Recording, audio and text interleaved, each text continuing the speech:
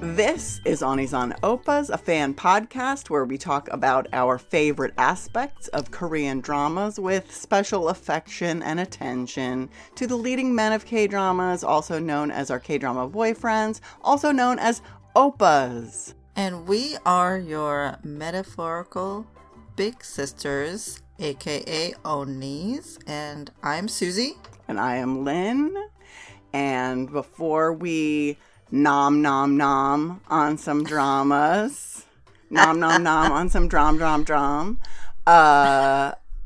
who would you like to say "Jamakismida" to this time, Suze? This time I would like to thank all the K-drama fans out there that had over the years helped make things accessible and easier to find, easier to understand for other K-drama fans.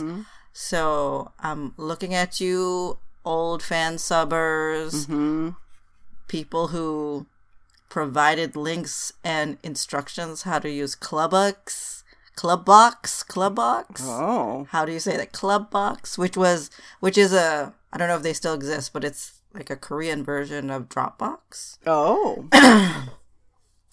And etc., translations, pictures, whatever. Just all your service over the years. I just want to thank you all, and now we have all this streaming, but if it's not because of your hard work in the past, K-drama fans would not have as much access or would not be able to watch as much as we could back then. So give yourself a round of applause for your service. That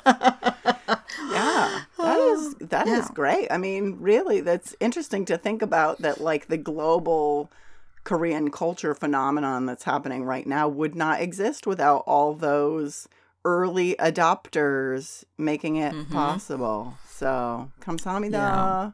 Thank you for your service. I have sort of a different one this time. I've been, and I'll talk a little bit more about this in the catch-up, but I've been feeling a little bit of the narrowness of Korean dramas recently. The fact that, in all people, all culture everywhere is exclusive in some ways, but we all know that Korean dramas have some problems as far as inclusivity, right? It's not, even patriarchal values are still very pervasive in a lot of K-dramas in 2023. And, it just goes from there as far as including people of different racial backgrounds, people of different economic backgrounds, and, and there have been a couple of things lately that have just been on the periphery of my, gosh, I wish that K-dramas were trying harder to do better. So I would like to thank the people working within Korean culture, working within Korean films and dramas to make things better, to make it a more inclusive world, to tell stories that are not just the same stories. Itaewon Class obviously is one that immediately comes to mind, but it also immediately comes to mind because they're not doing a great job yet. So I would really like to see that trend continue. And I very much appreciate the people on the inside who are trying to make a difference. So on behalf of all of the global fans, I'll take this opportunity to say 감사합니다. We appreciate what you're trying to do. 화이팅! Fighting. So, with that said, Suze, what have you been watching this past week? Well, I've been prepping for this episode, so I'll share that when the time comes. Those things.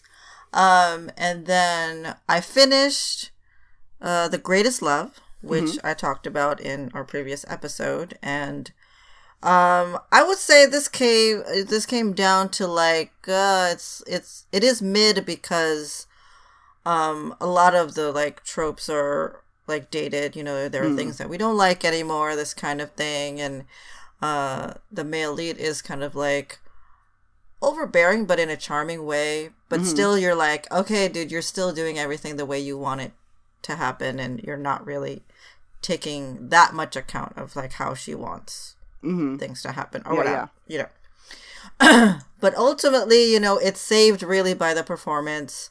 But I also found like the themes they touch on are like quite still timely, because it's sort of at that time when it's the rise of the comment section, as you will, when really people starting to find power in, saying bad things about people and on the internet, like, hiding behind an ID, and just really cancel culture is what it is. Yeah. Because most of the people in the show, it surrounds the entertainment industry. So, everything they do, they have to like consider like, how would people perceive it? What is the comment section going to say? That thing. And I find that really interesting, and they really, talk a lot about that. And you see all the different kind of repercussions, and sort of, I think this is like early sort of pushback on that. And I think there's now like really very strict libel laws in Korea. Yeah. And you really can like get sued real fast. Yeah. But, malicious comments is like a thing that celebrities just have to battle all the time still. But at least there are now like laws in place that sort of regulate it more. But, people still say what they want to say, and it's still a struggle for everybody. So I thought that was really, really interesting, and they addressed that quite a bit. It has a lot of charm, but the beginning is very silly. There's a lot of there's just a lot of sort of cartoonish silly stuff happening. The hijinks is high hijinks. So, most of it I found actually quite funny. Yeah. But, some of that is just silly. But, the four leads are charming. Even Yui Na, who is playing somebody who is not pleasant most of the time. I find her doing a good job within the realm of her character. Yeah. So, yeah, I would recommend with caution. Yeah. Just know what you're getting into. And if you can't stand the hijinks, then, know that it does stop. There's like a period where then it just sort of like tells the story. Yeah. But there is a lot of sort of building a kind of like antagonistic relationship between the leads to make it like sort of a enemies to lovers kind of thing. Gotcha. Yeah. So anyway, Greatest Love. Did not love it, but liked it enough. Maybe not the greatest, but not my greatest love. Yeah. It's an okay like. Okay, so afterwards I was a little adrift. So what do you do when you're adrift? You have first dates. You got first dates. You check out what is out there. Yeah. So I had 4 first dates the other night. The first thing I checked out was Love to Hate You. I do love it. Yeah. I've seen now only 2 episodes, but I'm enjoying it immensely. I just think it flows so well. I really enjoy the leads. I love the leading lady. She is so great. I just looking forward to keep on going with that one. And then I checked out Summer Strike. Oh. Oh my gosh. Here it is, my healing drama. Oh. Thank you for coming. I need you so bad. It was just, I love it. Only 1 episode, but I already I'm just like, this is the tone I need. Yeah. I need to just relax. I mean, the first episode is not very relaxing, but it's, by the end of episode 1, it's relaxing. Oh, I can't wait. But I love it. I love it. I hope to continue to love it. Yeah. And then I checked out Flower of Evil. Oh. So I'm trying to find like a very different like genres to watch, check out. So also very good. I mean, I just, I love Lee Joon-ki. Yes. I just love him. I haven't seen Moon Chae-won in a minute, so it's nice to see her again. It has the cutest noodle. Yeah. And I was surprised that in episode 1 they already gave you like really a significant like, here's the deal. Mm-hmm. They don't string you along with like, is it or is it not? Mm-hmm. It's almost like it is, here it is. Mm-hmm. Which I did not expect, and I find that really interesting considering they have like 16 hours to fill, right? So like, what's it going to be about if it's not going to be about that? Yeah, if we're not discovering, what are we doing? Right. Like, I'm really intrigued, and I know a little bit about it, but I'm really curious to see like how the story is going to unfold and what everyone's going to do, know. So I'm predicting that along with the like big arc, it's also going to have sort of like other cases, because Moon Chae-won's a policewoman, she's a detective. So I think there's going to be cases that are like sort of informing the main arc kind of thing, or you can draw like some lessons from that kind of thing if they're not directly linked. Kind of thing. So I'm looking forward to that, because the first one they showed was very satisfying. Like I was like, oh, this is so interesting. It's not just like a whatever. So looking forward to that. And then the last one I saw is Uncanny Counter. Oh, And I really enjoyed the first episode. Yeah. There was kind of a longish fight scene that I thought was too long. It's like a fight and a chase. I thought, okay, this is a little bit much. But I enjoyed the overall story. I like the main guy and his like two friends. So he's a high school student. He has these two friends, and I mean the girl is amazing. I love her so much. Yeah. I just think she's so great. But their friendship is really, really great, and he lives with his grandparents who are really cute. His grandma has dementia, so that's difficult, but they still like find joyful times, which is great. And then of course there's like a million friends. I mean, the other people that are in the team. So Uncanny Counter is, basically demon hunters. So the three people who are in the like demon hunter group are like dear friends. They are dear friends. You fans of Alchemy of Souls would recognize Park Jin from there is in here, and he is just as delightful as he is in that show. Who is it? Kim Se-jung was in Business Proposal. Oh, She is in it. She is great. It's a little stressful though. Like, warning, there is like one of the main things our leads have to deal with is bullying at school. Okay. But I think it will have a satisfying conclusion. Right. Well, I mean, it almost always does, but you have to get through the scenes of like terribleness first, which sometimes does not feel worth it. Yeah, right.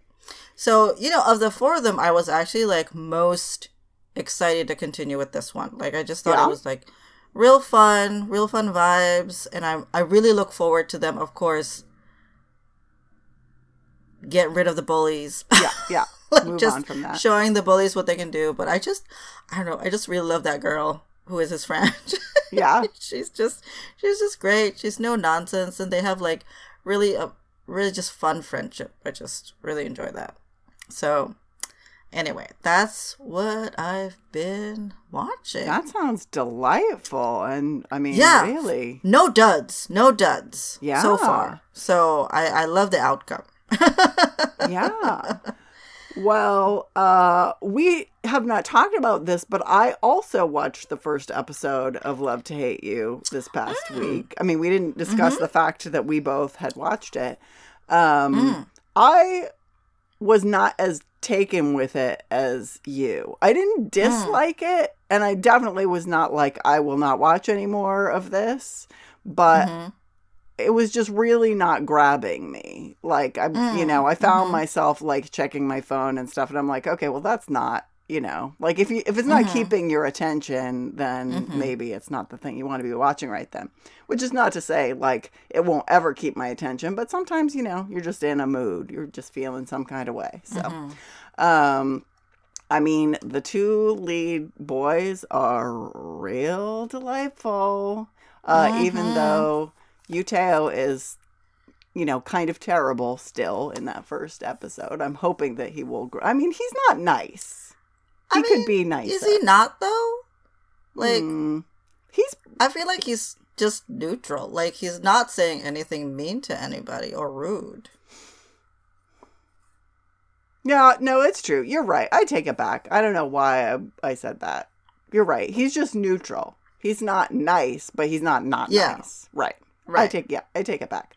I did really like the fact that the lead female is like a grown, sexually active, unpartnered woman, because that is not a Mm-hmm. thing that you get to see. So I was like very pro that. I didn't necessarily love her, but I had a lot of respect for her. So, I mean, I'll definitely go back to it, but it didn't grab me. Mm-hmm. Another thing that I watched this week, several weeks ago, maybe as much as a month ago, we talked about my Mm. very disappointing first date with Gauss Oh, Electronics.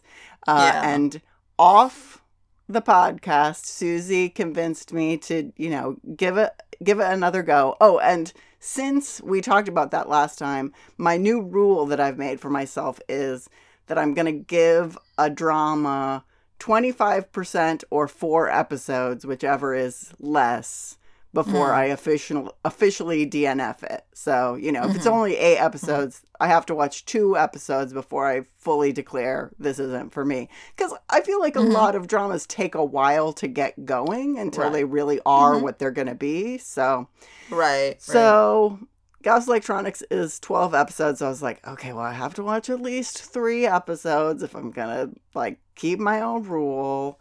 And I mean, it got past the, like, terrible bullying of the first episode.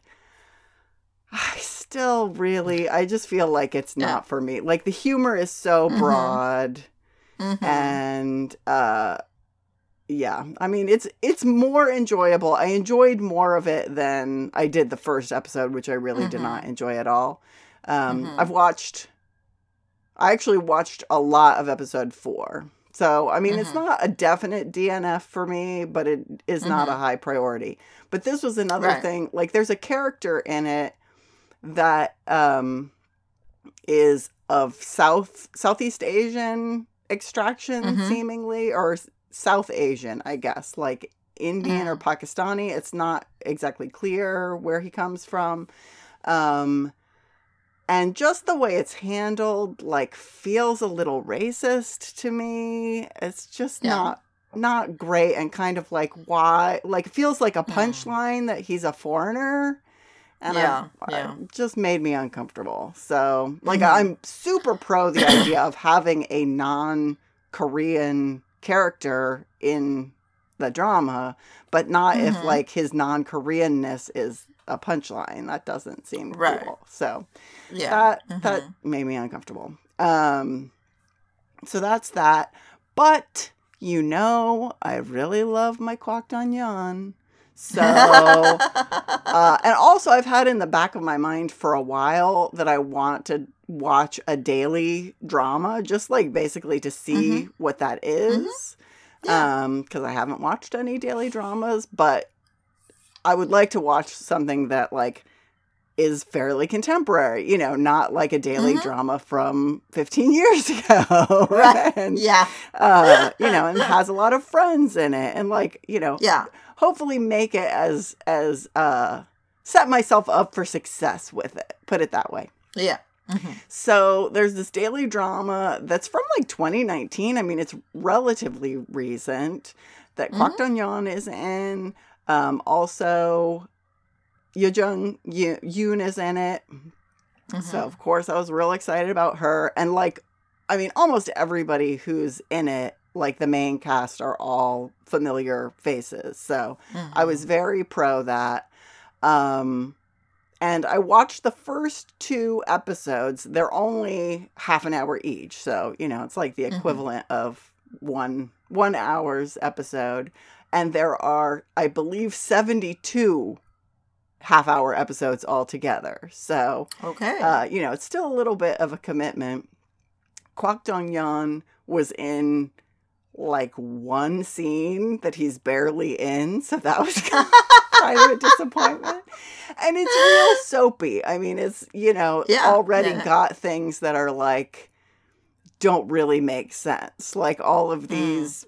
these 3 characters are in a building. It's like this little shack that, because of reasons, catches fire, and they're just like in the building. Like the woman is like cowering in the corner, and the one guy is just like standing there, and then the other guy is like trying to beat this way too big already fire down with like a piece of clothing or something. It's like, get out of there. And it went on way too long for like, you're in a burning building, like, leave, what are you doing?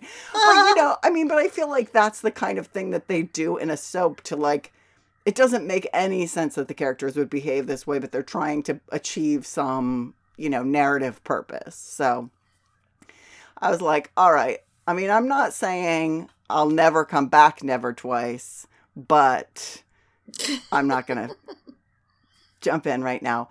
And then I Mm-hmm. watched about the first 3 episodes of Crash Course in Romance, Mm-hmm. which for the most part, I really, really have enjoyed. It's way darker than I expected. I mean, it's another Mm. one of these that's like real light contrasted with real dark. It's not, I mean, it's not Yeah. tone whiplash, Mm-hmm. I don't think, but um, I definitely didn't anticipate that. But then on the other hand, it's about like to some extent dark topics, like the Mm-hmm. pressure that parents put these kids under is not a Mm-hmm. joke, you know, and I Mm-hmm. mean it shouldn't be treated as a joke. So I Mm-hmm. really appreciate that about it. The thing that sort of bugged me a little bit when I started watching it was uh there's a character in it. I'm now into episode 5, maybe like Mm. 2/3 of the way through episode 5. And the main female lead has a younger brother who they don't say is autistic, but has some sort of developmental Mm-hmm. difference. Mm-hmm. Um, and he's played in the show by Oh Eun-shik, I think is the actor's name. He's in, even if you don't know his name, you absolutely have seen him in something because he is in so many dramas. I mean, I'm trying to Mm-hmm. think of like his most notable things. This is not most notable, but he's Kim Son-ho's Sunbae in Home Cha, in those flashback scenes in The Mm. Office. Mm-hmm. He's a eunuch in Love in the Moonlight. Mm-hmm. He's Oh, he the was Park Seo Joon's terrible he's um Park Seo Joon's terrible boss at boss at, yeah, the at the exterminator exterminator. company. Yeah, he company. is. I mean, yeah, he's Uh, got a great part in Familiar Wife. I loved him in that. I mean, I looked through his credits and I've seen him in like 9 different dramas. mm-hmm. Um, and I think he's great. But it bothers me, you know, and this sort of goes back to what I was saying before as well. like, they don't have very many characters like this, and it would have been, it's not the main role, like, it's a peripheral role in this drama, and it would have been a great opportunity for a disabled actor to play this role. And the fact that they have a non-disabled actor playing this role, you know, which also I realize, like, one of my very favorite dramas of all time is Move to Heaven, that has an autistic character who is played by a non-autistic actor. So I am also culpable in this. Like, I don't know how I feel about it, but, you know, it just makes me feel uneasy, and I wish that there were more opportunities for actors of all abilities, you know, not just in Korean dramas, in all cultural productions everywhere. But that made me uncomfortable. I think he's great. I think he's doing a great job in it, but that's just always sort of in the back of my mind. It's like, this would have been a great opportunity for a disabled actor. So, but I'm definitely continuing on with it because I find the story real compelling. It's not as relaxing as I would hope. There are a lot of shenanigans. On the other hand, some of our favorite friends are in it. Kim Sun-young is in it. I think her part isn't huge, but it's real important, and I think she's doing a great job with it. And Hwang Bora has a much smaller support role, but she's just always a delight. I mean, love how her.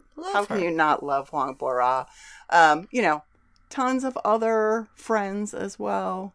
But yeah, that's probably the next thing that I'm going to be continuing on with is Crash Course in Romance. And then, you know, maybe I could see myself like watching Never Twice over a long period of time, like watching a little bits here and there. And we'll definitely go back to Love to Hate You. Gas Electronics, we're still not well, official. You've given it a fair try based on now your own standards, right? So do not feel bad if you gotta let it go, let it go. Yeah. It's not improved enough for you to continue. There will be other things that Kwak Dong Young is doing. I'm certain. I am certain. It's true. It's true. I'm just such a plot junkie that, like, even like 4 episodes in, I'm like, I don't really want to keep watching this, but I also want to see how the storylines resolve. Yeah. Yark. Yeah. I need to give it up. But in any case, and the other thing that I did this week, which actually dominated my viewing this past week, was rewatch in its entirety Misang. Whoa! In its entirety. In its entirety, all 20 episodes. Because even though it can be a stressful drama at times, I already knew what was going to happen because I've seen it before. So that made it a lot less stressful. Although I will say, once again, I cried a lot more than I would have thought for something that I've seen already. But the reason why I took this opportunity to re-watch Misang was because of our Oppa of the day that we're going to be talking about. Mr. Kang Ha No Ha.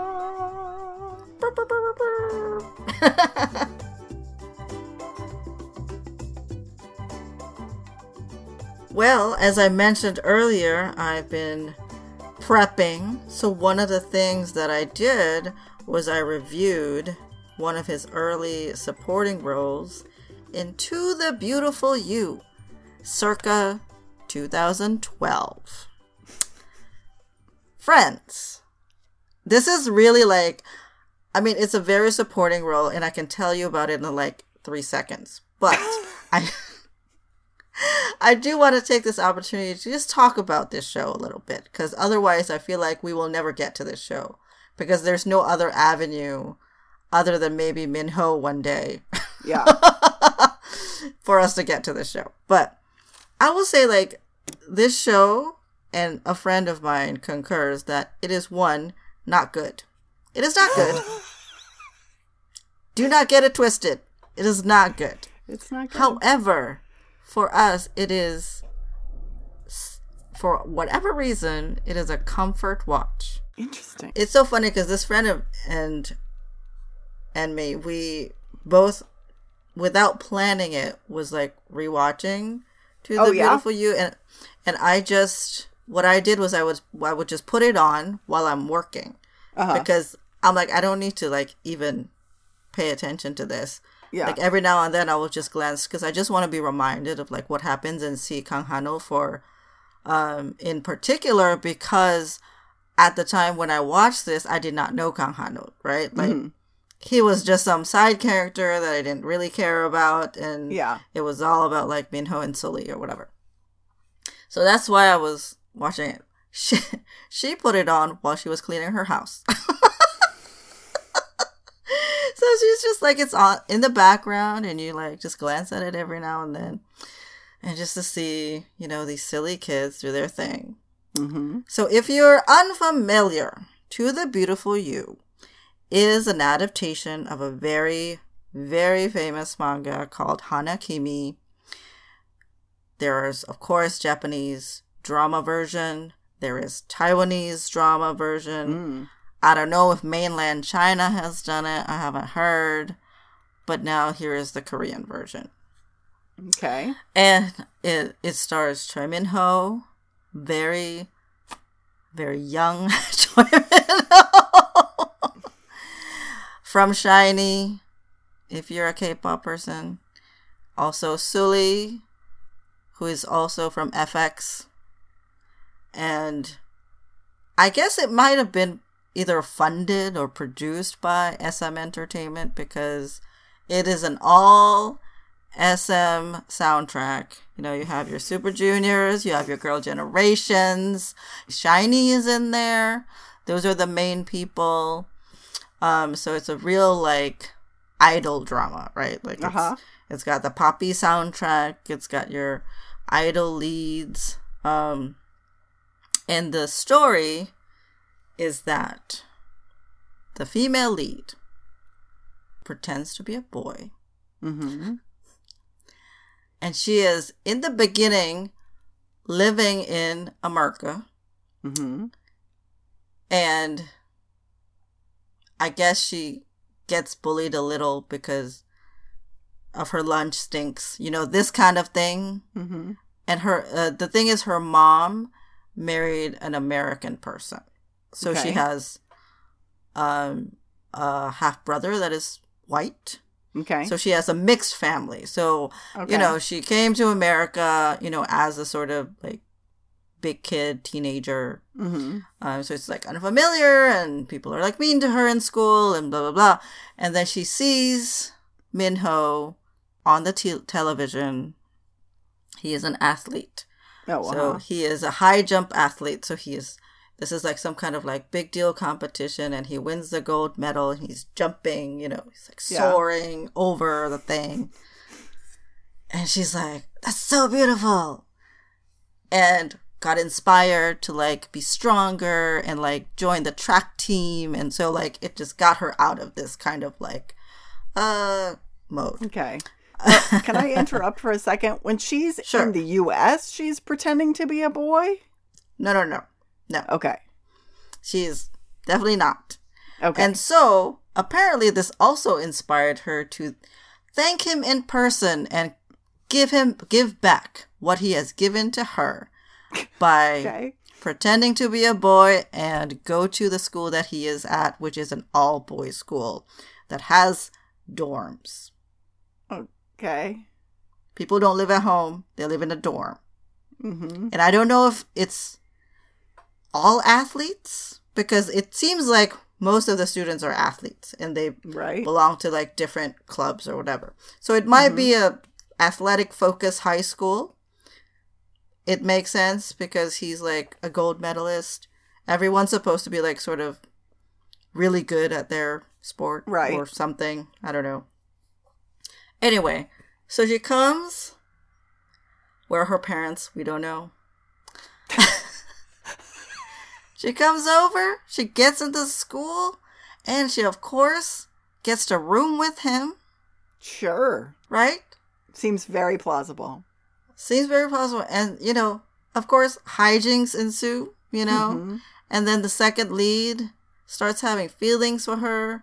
And is all confused because I'm like, he is a boy. I am a boy. Uh-huh. All of these. Yeah. So she's a super stalker. She is a super stalker, basically. And somebody needs to call the police.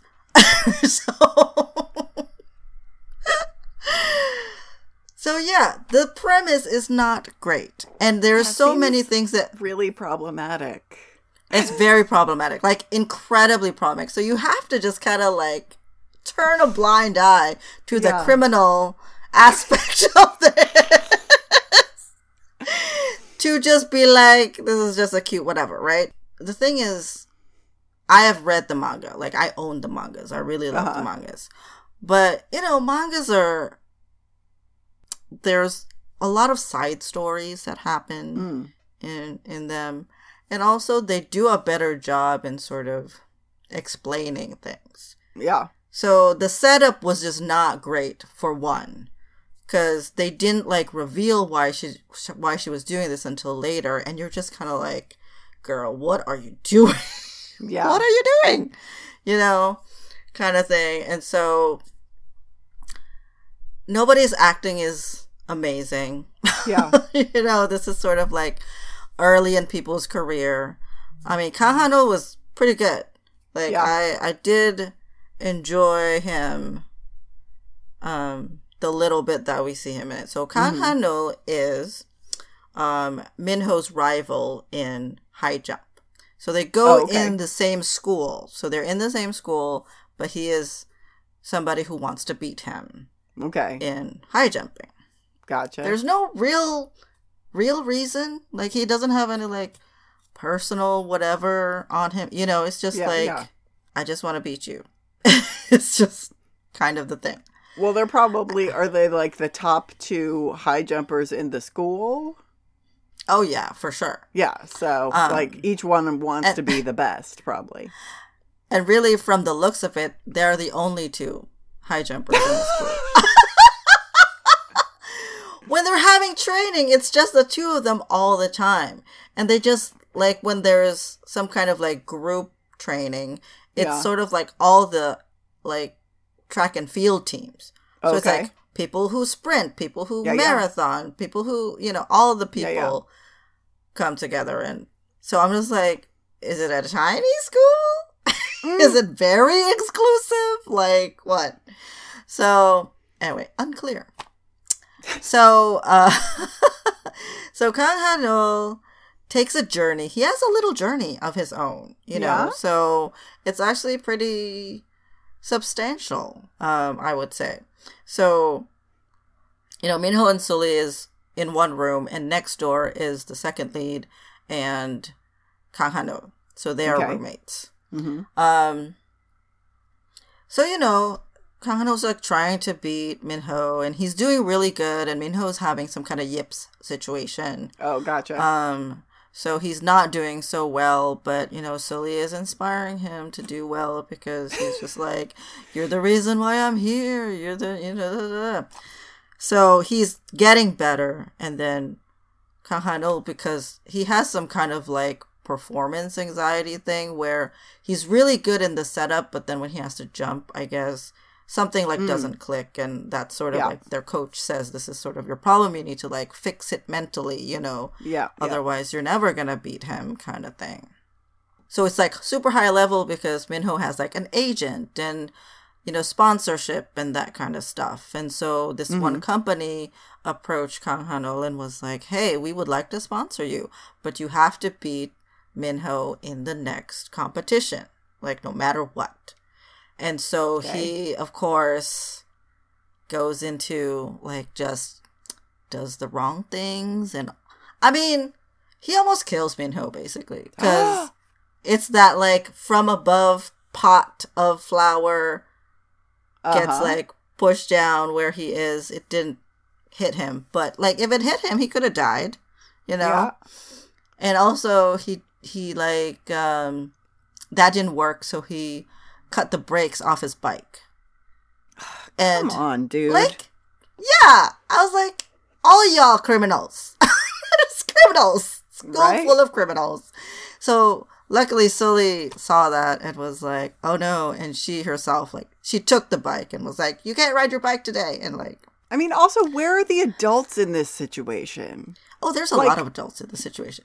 There's a lot, but they're not where's- doing anything. There's a ton of adults in here. There's Minho's dad. There's a lot of teachers around because there's his coach. There's their homeroom teacher. There's the school doctor who becomes like Sully's confidant because he's the first one, of course, to find out that she's a girl Sure, when she sure. passed out Yeah. after doing whatever. So there are plenty of adults around, but they're just not supervising. Right. Like, no one's Obviously. doing it. Yeah. So anyway, so people figure out that it's Kang Hanul, you know, and they're just like trying to talk to him and be like, what are you doing, dude? And, you know, the repercussions of the bike thing is actually his roommate got hurt because he was trying to help Sully with the over, you know, out of control bike. And he had like a really important soccer game the next day and couldn't play. So he was feeling really guilty and he was already like, oh, what am I doing? You know? Yeah. But then friendship is magic. So all is forgiven and we're all friends now and it's fine. So yeah. There's just come for all your baby favorites, right? Like Yeah. you have Baby Minho, you have those of you who have seen Queen's Umbrella and True Beauty. You know, the terrible prince in Queen's Umbrella is played by Chani from SF9. Mm-hmm. He is a baby here because Yeah. he plays young Minho. I mean, He I kind plays of just want to see young that Minho. part. Yeah. It's like one small flashback scene. I was like, excuse me. That is Chani? So there, and then baby Kim Ji-won, who is essentially the second female lead, who is a terrible person in this show. But then again, like, in the end, friendship is magic, and we just, like, put aside all the terrible things she has said and done. And, of course, she is a rhythmic gymnast. I don't know why they get a bad rap all the time. In, you haven't seen Weightlifting Fairy, but the Yeah. the rhythmic Well, I've seen the gymnast first also- episode, and I feel like it's That's even right. in that first episode. Oh, yeah. So they just get a bad rap. I don't know why. And then you have baby Nam Ji-hyun, who is in there for like sort of an extended guesting thing. And she is, you know, was trying to date the second lead, and they were friends from when they were little. And, you know, had like really cute scenes together, and she was very cute in this, and she's a violin player, I think. Anyway, that was delightful. And then baby EXO cameo performing at some party as themselves. Friends, really, just full of it. And then another extended guest starring by Kim Woo Bin, who now, of course, is superstar. Yeah. And he plays this guy that Silly knows from California. And he's a photographer, and he came by for an exhibition, I guess. And they, you know, he has seen her grow up and stuff. Like, I think he's like quite a bit older. But he likes her. Okay. And so he's there, and he's like, you know, like taking her out on town, and, you know, it's like getting jealous of this kind of grown man. And it turns out he helped her forge some documents in order to come over. Well, it's true. Someone would have had to. Once again, where are her parents? What? Where So many are questions. parents? Like it's oh my gosh. I'm like this criminals. This is just Yeah. full everyone's a felon. Everyone's a Bonkers. felon. It's real. It's full of felons. Um To the so from what felonious you, they should call it. yeah.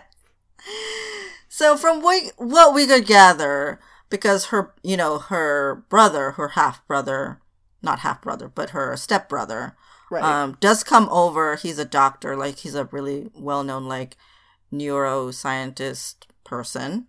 Mm-hmm. So he came over to speak at a conference, in Korea, and so he Mm-hmm. came by to visit her, and she was panicking because he does not know that she is at a boys' school, of course. Right. And so he thinks she is here in a regular like girls' school. So she Right. had to, there's like hijinks trying to like figure out how to hide that she's Oh, in a boy. boys' school.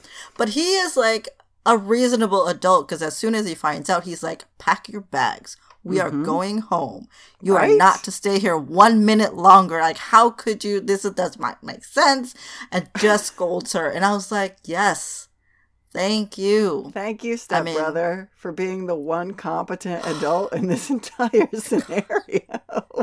oh my goodness. I was just like, what is happening? Mm. But anyway, that is To the Beautiful You. Wow. It's a real teen thing. It did not need to be 16 episodes long, Sure. of course. Like I said, it's for some reason a comfort watch. Yeah. Like I could reach for it, again and again, but Mm-hmm. when I'm like doing other things. Yeah. I don't It's have so to like interesting. yeah. There's just I don't know. There's just Something something about about it. it. But Yeah. also, I have to say that it does make me a little sad when I like watch it because, Sully is no longer with us. Mm-hmm. And, when I look at Minho, Minho's with Shiny and, Shiny also lost someone, kind of around, I want to say, like maybe before Sully passed away. But, Mm-hmm. There was like just like a rough 2 to 3 years there for sort of the Korean entertainment industry Mm-hmm. with people, passing away like that. So it just does make me just go like, oh, Sully, But anyway, it's hard to say. I don't recommend it as a good drama. It's Right. not. Yeah. There's not even like great performances, Right. But it is, if you come into it knowing what it is, it's a teen absurd Mm-hmm. drama, Mm-hmm. and you want to just like see your faves being cute and see your like baby faves, Yeah. it's kind of fun. It's kind of fun. But know what it is. Yeah. Full of felons. Felonious you.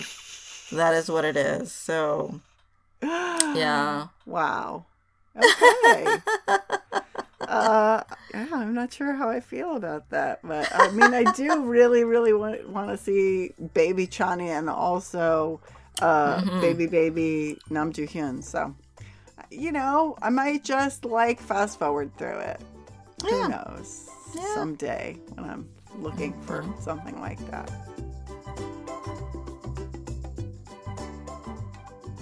Well, I mean, somewhat in the same vein, but I feel like maybe better. Certainly less felonious.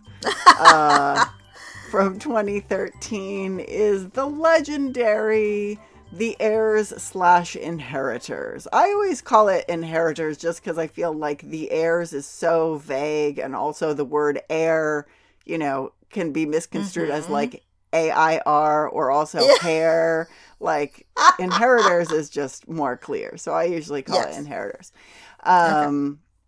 So once again, Kang Neul it sounds like he has a bigger part than what he has in Felonious You, but it's still a fairly minor part. I mean, Inheritors has a huge cast of friends, all of whom you've seen in other things since then. Mm-hmm. When I was reviewing it a little bit this week to talk about it today, I was thinking about your review a couple episodes back where you were talking about the 2018 Meteor Garden and Mm-hmm. how it seems like they keep rebooting it every couple years as like a launching pad for a new group of young, young upcoming Mm-hmm. actors.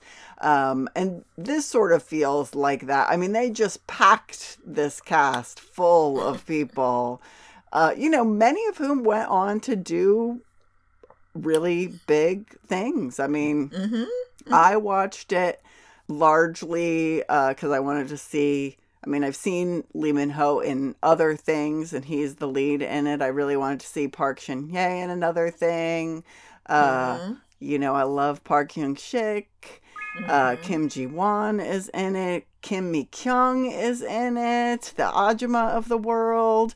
Rami Ran is in it. Another one of my Mm-hmm. favorite Ajumas. Hand hearts for her.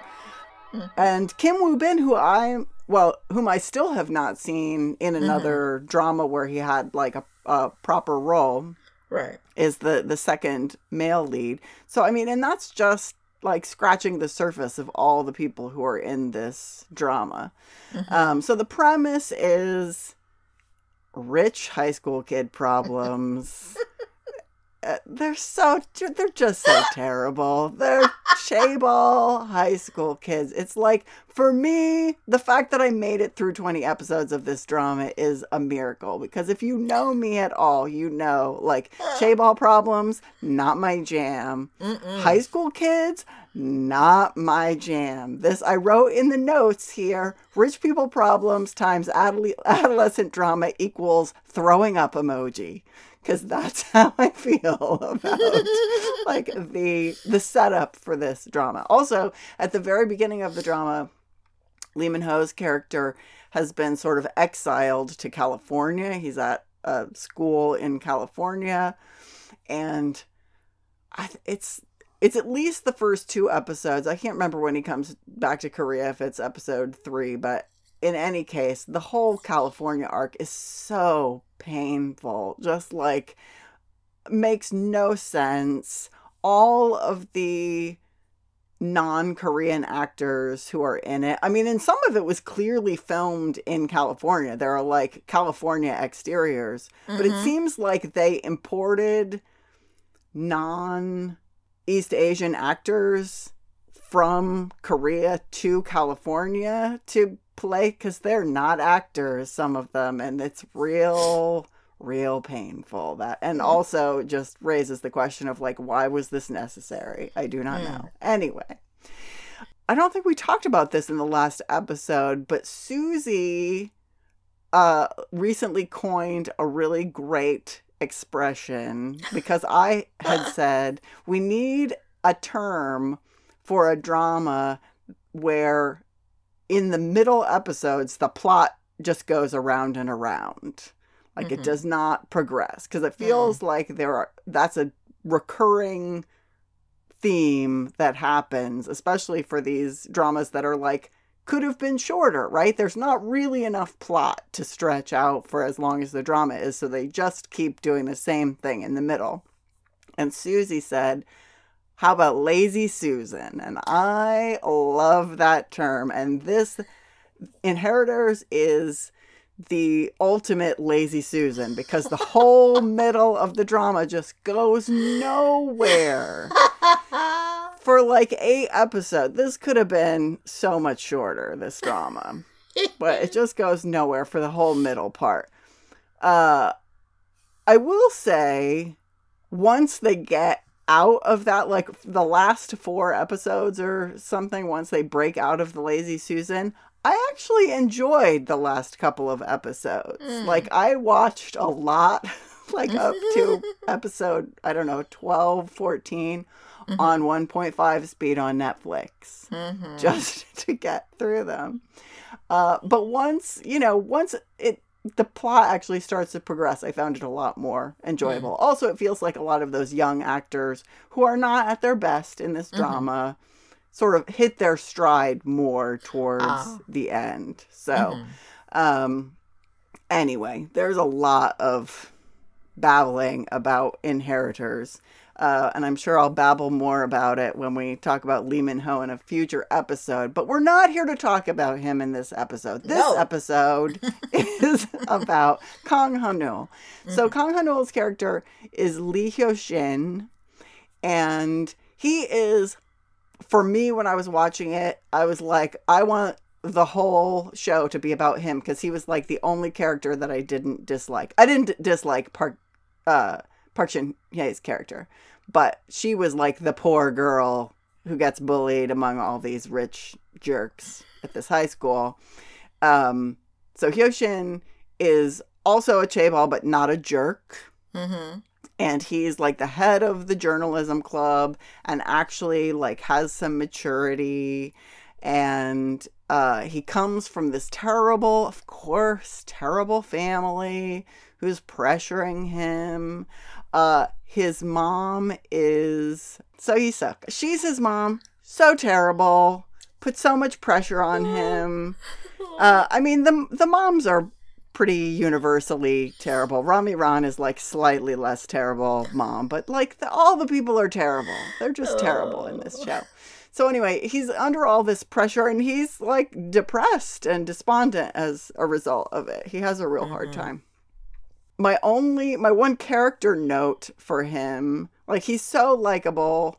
I mean, especially in comparison to all the unlikable characters, but he has a crush on Rachel, who is Kim Ji-won's character, who again is super terrible. She's like maybe the worst of the girls. Oh, she's God. super, super terrible. Ugh. So, I mean, all of these kids have all grown up together, right? So, you know, there's that. But the whole time I'm like, what do you like? There's literally, other than the fact that she's cute, there's literally nothing to like about her. She's just terrible. I mean, she gets slightly better by the end, question mark. But anyway, he's not in it a lot. I really wish he had been in it more. Like, you know, he has a storyline, he has an arc, but I think the drama would have been improved if his character had been in it more. But then again, there's like 20, you know, young actors all in this show doing things, and all their parents are having shenanigans and all the stuff. So Yeah. I think he's real good in it. Again, I mean, I think his acting really stands out among like his age peers who are like not always at their best acting wise. I mean, there's some fine acting. I really liked Kim Woo Bin's performance in it a lot. His character is not very likable for the most part, but I liked his performance in it. But you know, I mean, it's not Kang Ha-neul's greatest work, not through any fault of his. It's just not the best. That's, you know, it's just not the best. So, I mean, it's a classic. You're probably, even if I tell you don't watch it, you're probably going to watch it anyway. So, you know, and I'm not the boss of you. Yeah. I can't really recommend it. I mean, it's fine. I would skip the middle because it's a lot of going nowhere, but you know, I mean, again, it is fun to see these baby face. I mean, some of them really seem a lot more baby faced than others. I mean, I feel like Park Shin-hye looks exactly the same as she did in 2015. Yeah. But anyway, I mean, I didn't hate it. And like I said, I enjoyed the last couple episodes more than the whole first, like, 16 episodes. In no universe does this drama need to be 20 episodes long, though. Yeah. Absolutely. Could have been 12. And probably still would have had some Lazy Susan in the middle. So, anywho, that's what I have to say about Inheritors. Okay. Not a fave, but you know, I made it to the end though. Yeah. So You know, you did not DNF, so that's saying something. It is. It is. Thank you, Kang Hanul. I mean, really, if it Yes. weren't for him, I might not have made it because I did. Mm. I just Mm-hmm. always enjoy watching him. I think he's Mm-hmm. so Yeah. interesting to watch, and he's even, from these early works where he's not in them a lot, he's always very solid in his Mm-hmm. Yeah. work. He is So, definitely just, even from early on, very dependable. Like, hmm, I would say he was probably one of the best in To the Beautiful You. In terms of just being consistent and just like doing a fine job, not being yeah, awkward about things. Like hmm, he was enjoyable to watch. So I totally get it. yeah. All right, inheritors, tread with caution. If you I want mean, to again, enter. just like know what you're getting into, right? I Yeah, mean, yeah, that's, yeah, yeah, it's yeah. not terrible, but Right. it's definitely not great. Yeah. I mean, this is definitely gonna be like, for me, just fulfilling a checklist. It's like Mm-hmm. something I Mm-hmm. can like check off my list. I have seen, but I don't need to do it right now. Nope. Can do it some other time. Well, next we're gonna talk about Moon Moon Lovers! lovers. Circa 2016, that very excellent K-drama year. Mm. Um, we have talked quite a bit about this show before in IU's episode, so Mm-hmm. if you haven't listened to that one, go and listen to it. After this one is fine. We'll still talk about the show here. I'm not gonna, be like, we already talked about it. The end. Right. The end. See The also IU. Well, we Footnote. really didn't talk at all about Kang Hanul's character in No, we that did not. episode, We didn't. though. So, Because we knew. We knew. yes. Future. Well, and also, future us. I feel like, I don't want to speak for you, but it's very hard to talk about his character without some plot spoilers. And we were very much trying to avoid spoilers in the IU episode. Right. And, we'll still try, but some things I will try. I will try. I don't want to spoil things because there are some, like, for me, terrific plot contortions that happen. Yeah. That is better if you experience it yourself without knowing what happened. So, pray for me. Wish me luck. Also, there's editing. There's editing. Please edit out spoilers. Okay. So, Moon Lovers is a historical story set in the Goryeo period. Mm-hmm. It's the very beginning of that. So, whoever the king was is the first king at the time of this story. Mm-hmm. Is king number 1 of the like newly sort of unified Korea. Okay. Previously, they had 3 different kingdoms, and now there's just one. So he's king number 1. So king number 1 has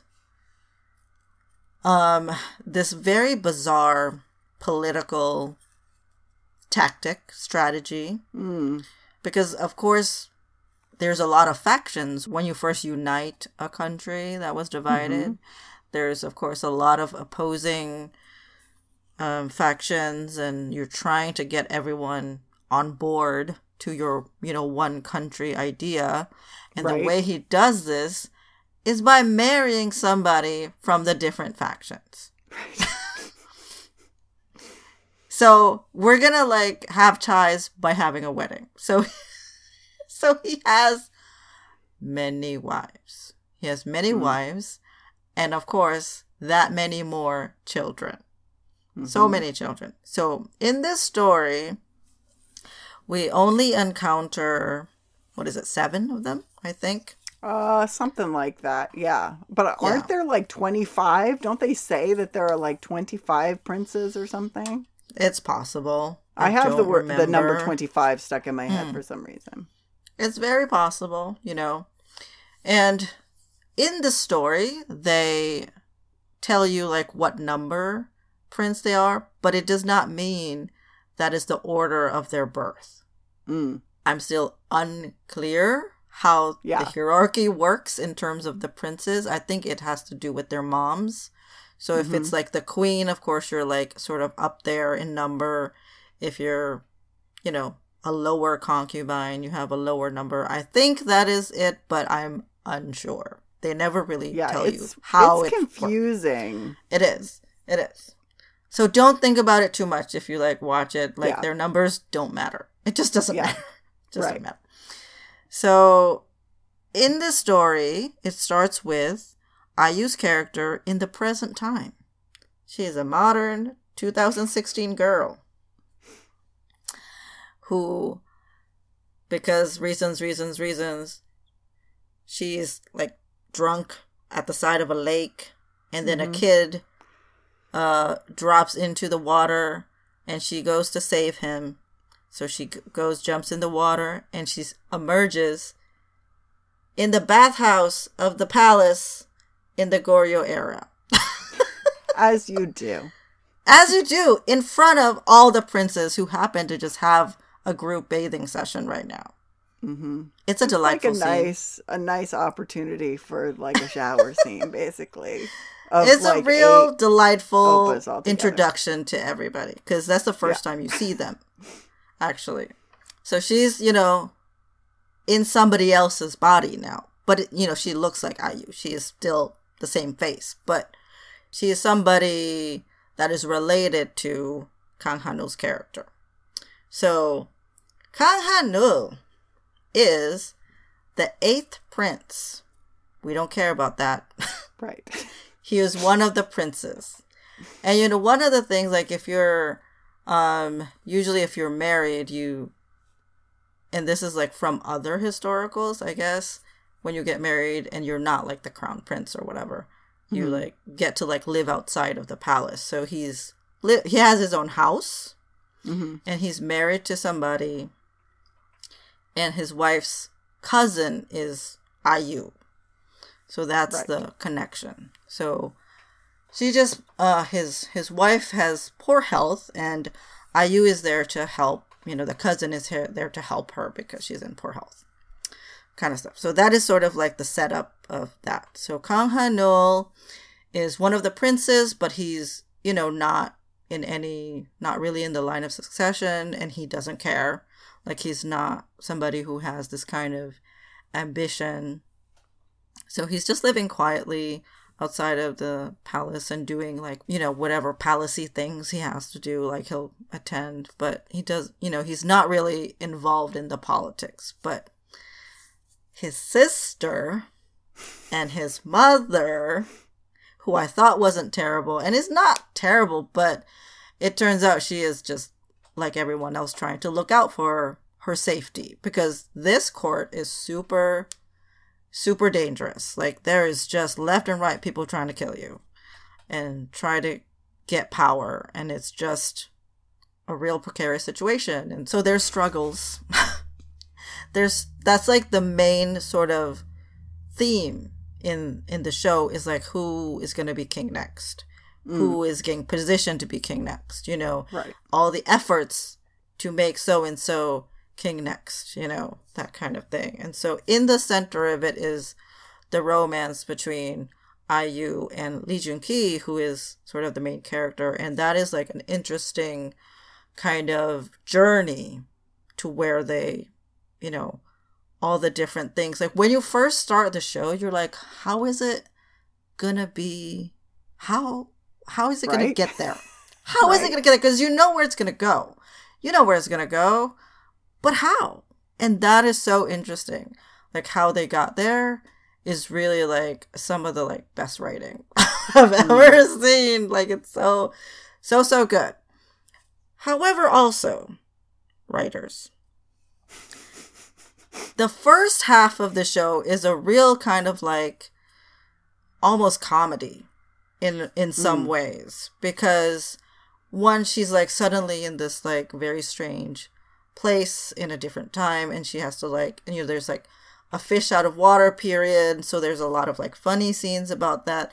There's some of not funny scenes about that. But for the most part, it's just like her getting acclimated and then her kind of influence in all the princes' lives. You know, they become friends and acquaintances and their friendship forms. And so you're just like, it's kind of like a very like a nice period of story, you know.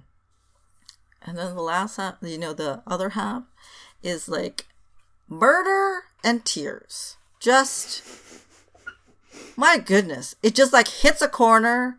Like there's like a moment where it just all turns around. And you're like, what? What happened to this show? And so just be aware the tone shift is like real sharp. And you'll just have some tissues because the crying, like the amount of crying I did. I think Lynn did not do as much. Yeah. But Susie cried a lot. I did not. I cried quite a bit. So, and also infamously, writers, give us that 2-hour extended version. Give us the extended epilogue of this show and be nice to your that fans. Ending. Oh, that ending. That ending. If you know, you know. But we need, you know, something. An hour. I'll take an hour. I'll take an hour to resolve this. I mean, honestly, I would take like 15 minutes. Like, just do the thing that you know people want. Right. Just like how it ended is so side-eye. And you have footage. You have footage. Mm-hmm. You have footage. Just release it. just release it. Mm-hmm. Anyway, so Kang Ha-neul in this, performance, amazing. Mm-hmm. And your feelings for him, the way you regard him, is going to just like go on a roller coaster ride. It's just going to be, and it's just so nuanced. You know, he's just so good at navigating that. And I don't know. Like I said, we're trying not to spoil you, so I can't say too much. But a lot of shocking things happens to him. And you're just like, how? What? And then the thing happens. And then he like turns to become like this kind of person. And you're just like, why? How? What? It is all very unexpected and very fun to like experience. So that's all. Vague question mark? Yes, but I highly recommend this show. It is one of my favorites. I could not review it because I'm not ready to like look at it again.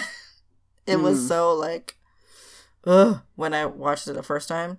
So yeah, he is so good in this show.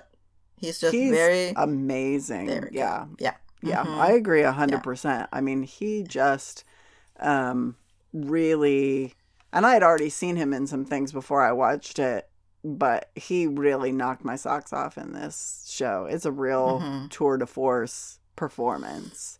And all the performances of the leads, I think, are good, and the supports are good. But yeah, his character is really, in my experience of K-dramas, it is a unique character in the journey that his character goes on, being as sort of oblique as possible. Yeah. How I put that, but like the journey that he goes on is long from where he starts. He has a real arc. Oh boy, does he. Yeah. So I highly recommend it if you can find it, because it is absolutely not streaming anywhere. DVDs are available if you have a DVD player still somewhere in your home. You know, you can probably find it on eBay, which is where I found mine. Oh yeah. Yeah, so that is Moon Lovers. That's Moon Kang Hanul Lovers. version. It's the Kang Hanul version because we're going to visit this show a few more times Yeah. in Yeah. the future. Because it has so many people in it. I mean, there's a lot that I really, really like in this show. I didn't like it as much as you, but I still would recommend it if you can find it. And I would say among the foremost reasons to try and find it would be Kang Ho-nul, because I think he's really extraordinary in it. Yeah, this is the first thing I've seen I ever saw him in. And I was just blown away and was immediate like, where else can I find you? Right? Please, can I, Oh, that's a lie. I guess I didn't know him in To the Beautiful You. So I did see him, but I did not remember him. So you didn't say like, hey, you're that murderous high jump kid. No, I did not. Did not connect that at all.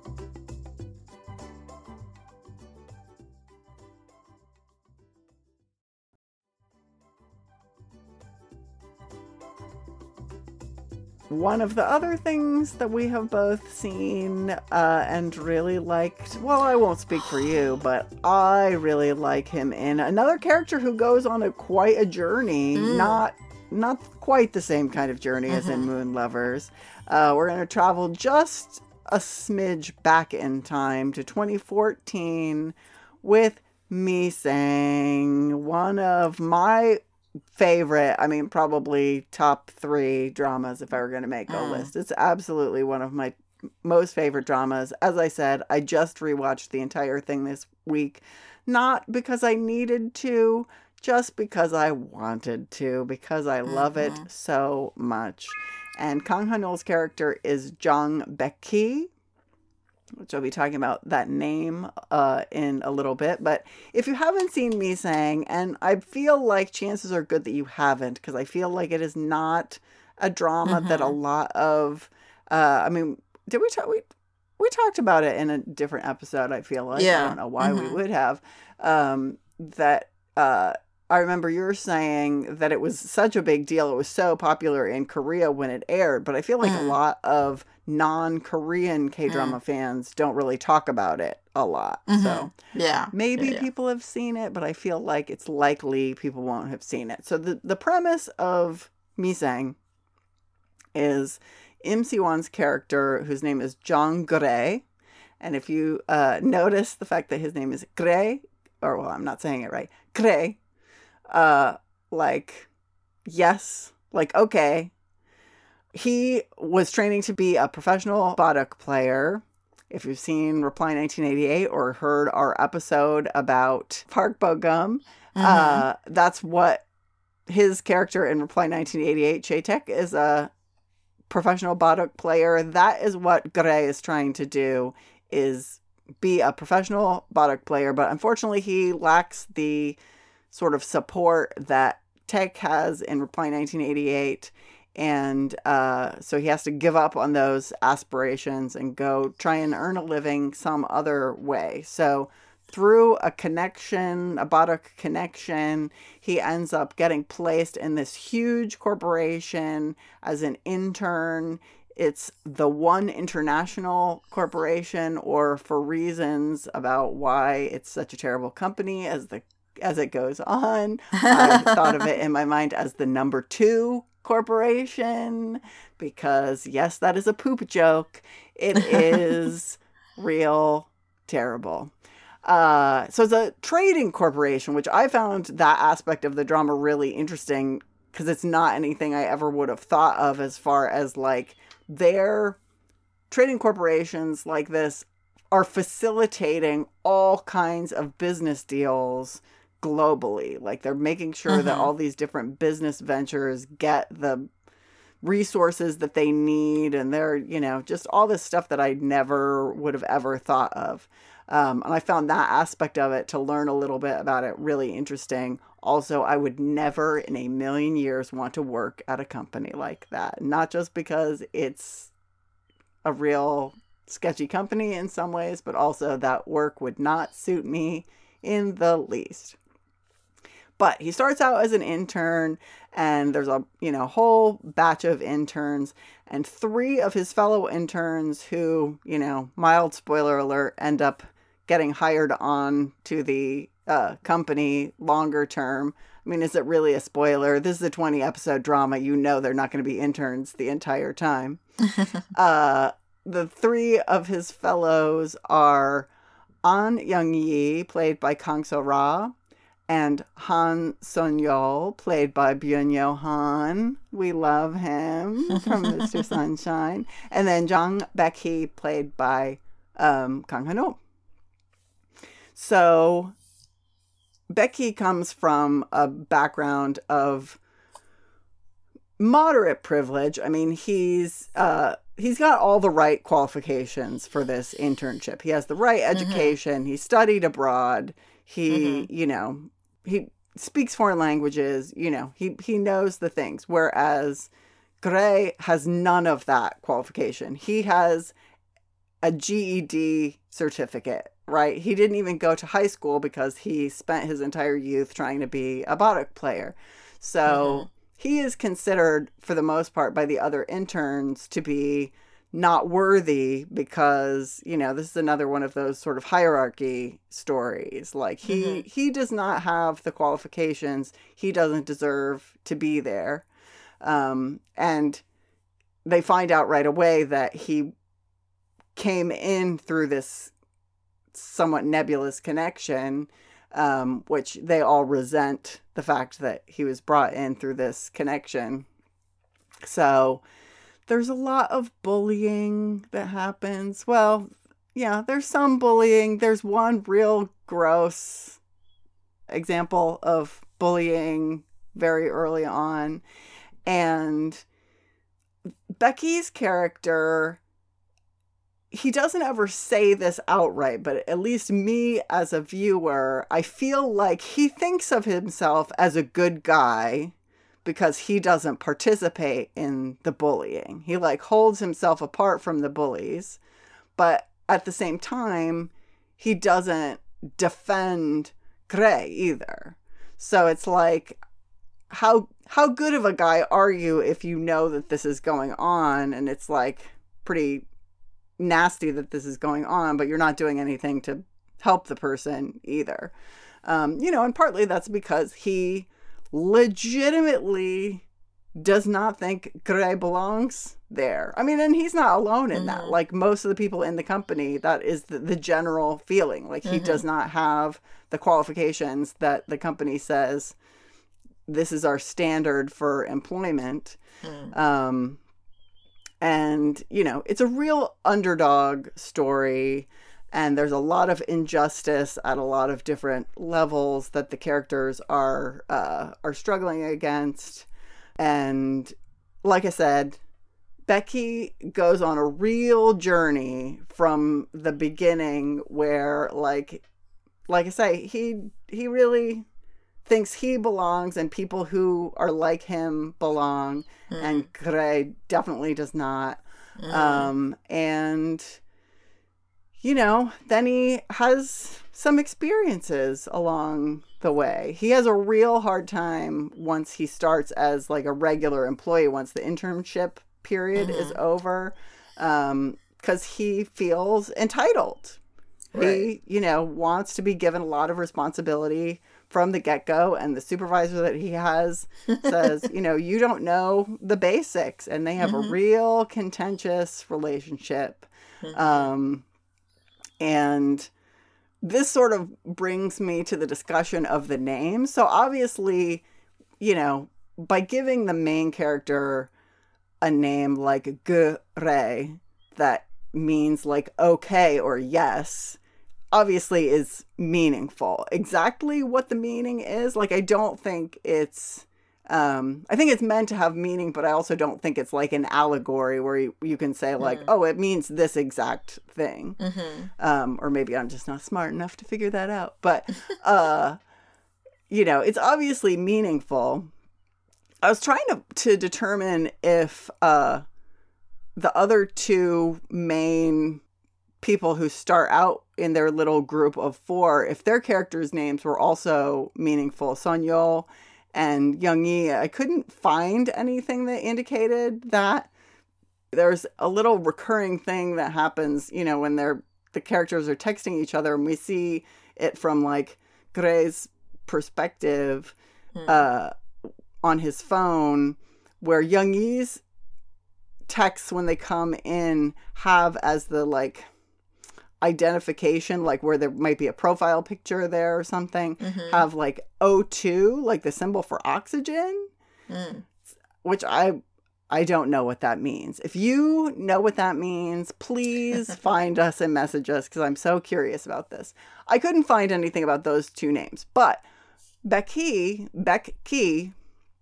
means white flag, which is just a really interesting thing to consider in the whole context of the show and kind of what his character is going through, and the idea of surrender. And again, I don't think it necessarily means just one thing, or that it's meant to be like an allegory, but I just thought that was really interesting, that his name also has meaning, and also the fact that both he and Gray have the same family name. They're both Jangs, but there's like Yes Jang and Surrender Jang, like white flag Jang.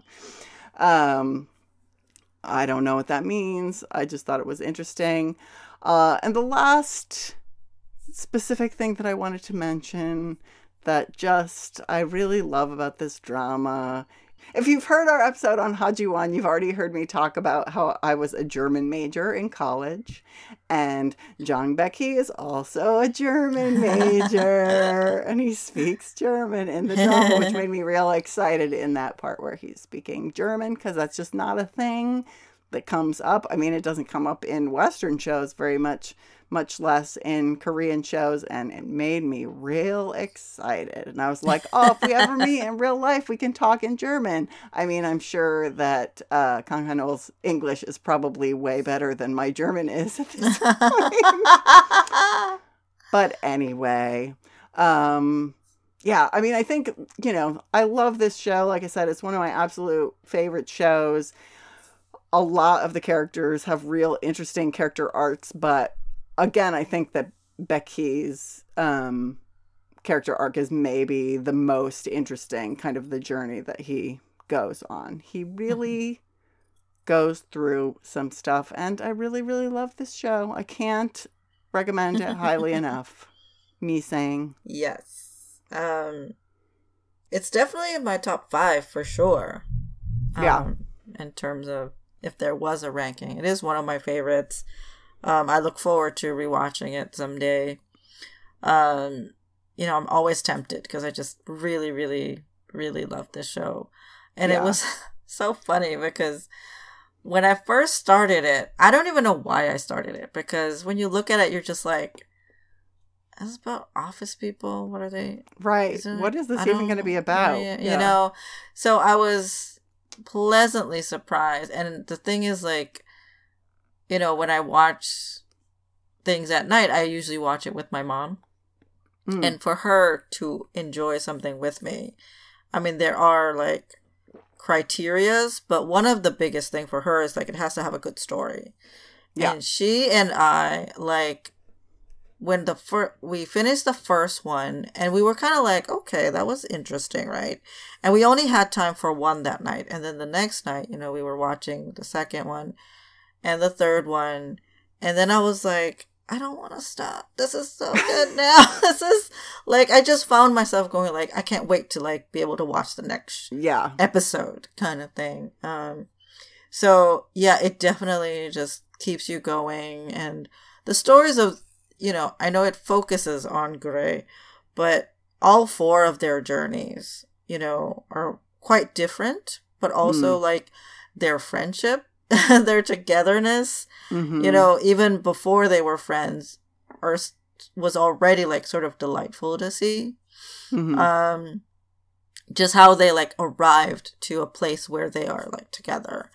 I liked that journey for them. Um, yeah, and it has like a compelling boss, which I always like that when it's like a good boss. But, the story to me is always going to be about how important it is to have good support in your workplace. Like if you don't have that, it's so miserable when basically people are like counting on you to fail or blaming you for things that they have failed at. Right. And it's such a painful thing. And like, why do you have to go through this, But like, Kang no, I watched this at the heels of Moon Lovers. So I had watched Moon Lovers, and then this was like not very long after, and I was just like, what can he not do? Right? What can he not do? Wait, did I lie? Scrap that. I did lie. I think it was after Camellia. It was after Camellia. It was close to Camellia, yeah. Right. But it would be like the third thing that I've seen, and it's like, again, like a completely different character. Yeah. And I just was so enamored with him. I just thought he was so good and like so nuanced again. He wasn't just two-dimensional, where that character could have easily been very two-dimensional. Yeah. So, yeah.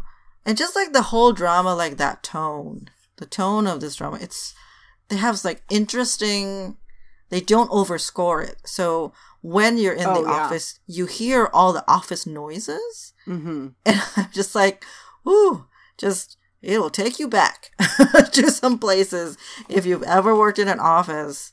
And it's like an open office, which is also so miserable. Please. So terrible. People who invented this, they need to be punished. I'm just like, I hope you're bankrupt now. I don't know.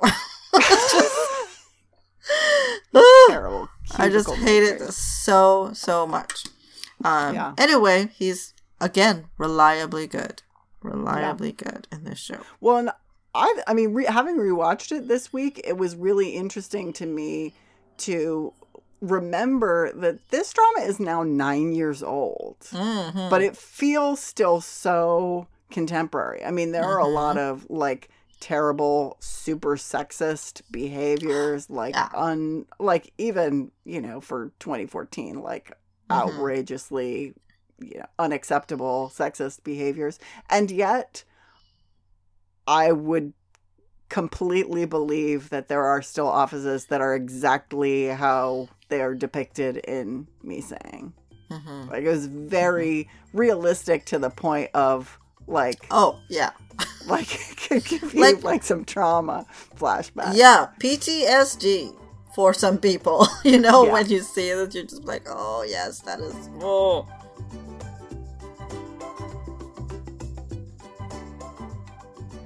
So next, we're going to talk about When the Camellia Blooms. Circa 2019. So, quite recent. We talked a little bit about it during our Kim Sun-young episode. She is fantastic. So I did a little reviewing before the show, and I watched the first episode, of course, and like when Kim Sun-young comes on the scene, I'm just like, look at this gloriously tacky lady. I mean,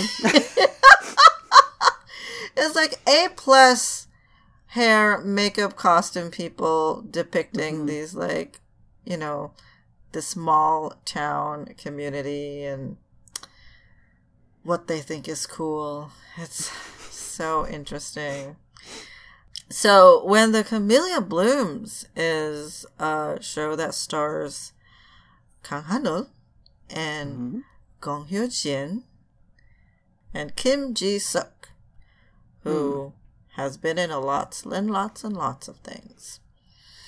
So the premise of When the Camellia Blooms is Gong Hyo-jin's character moves to this seaside town, baby in tow, and she opens a bar. So she is scandalizing this town with her presence, basically. And I still I remember how affronted I was when I watched this for the first time. How they were like fishing for information, right? So the neighborhood ajumas are like, hey, where's your husband? Oh, you don't have a husband.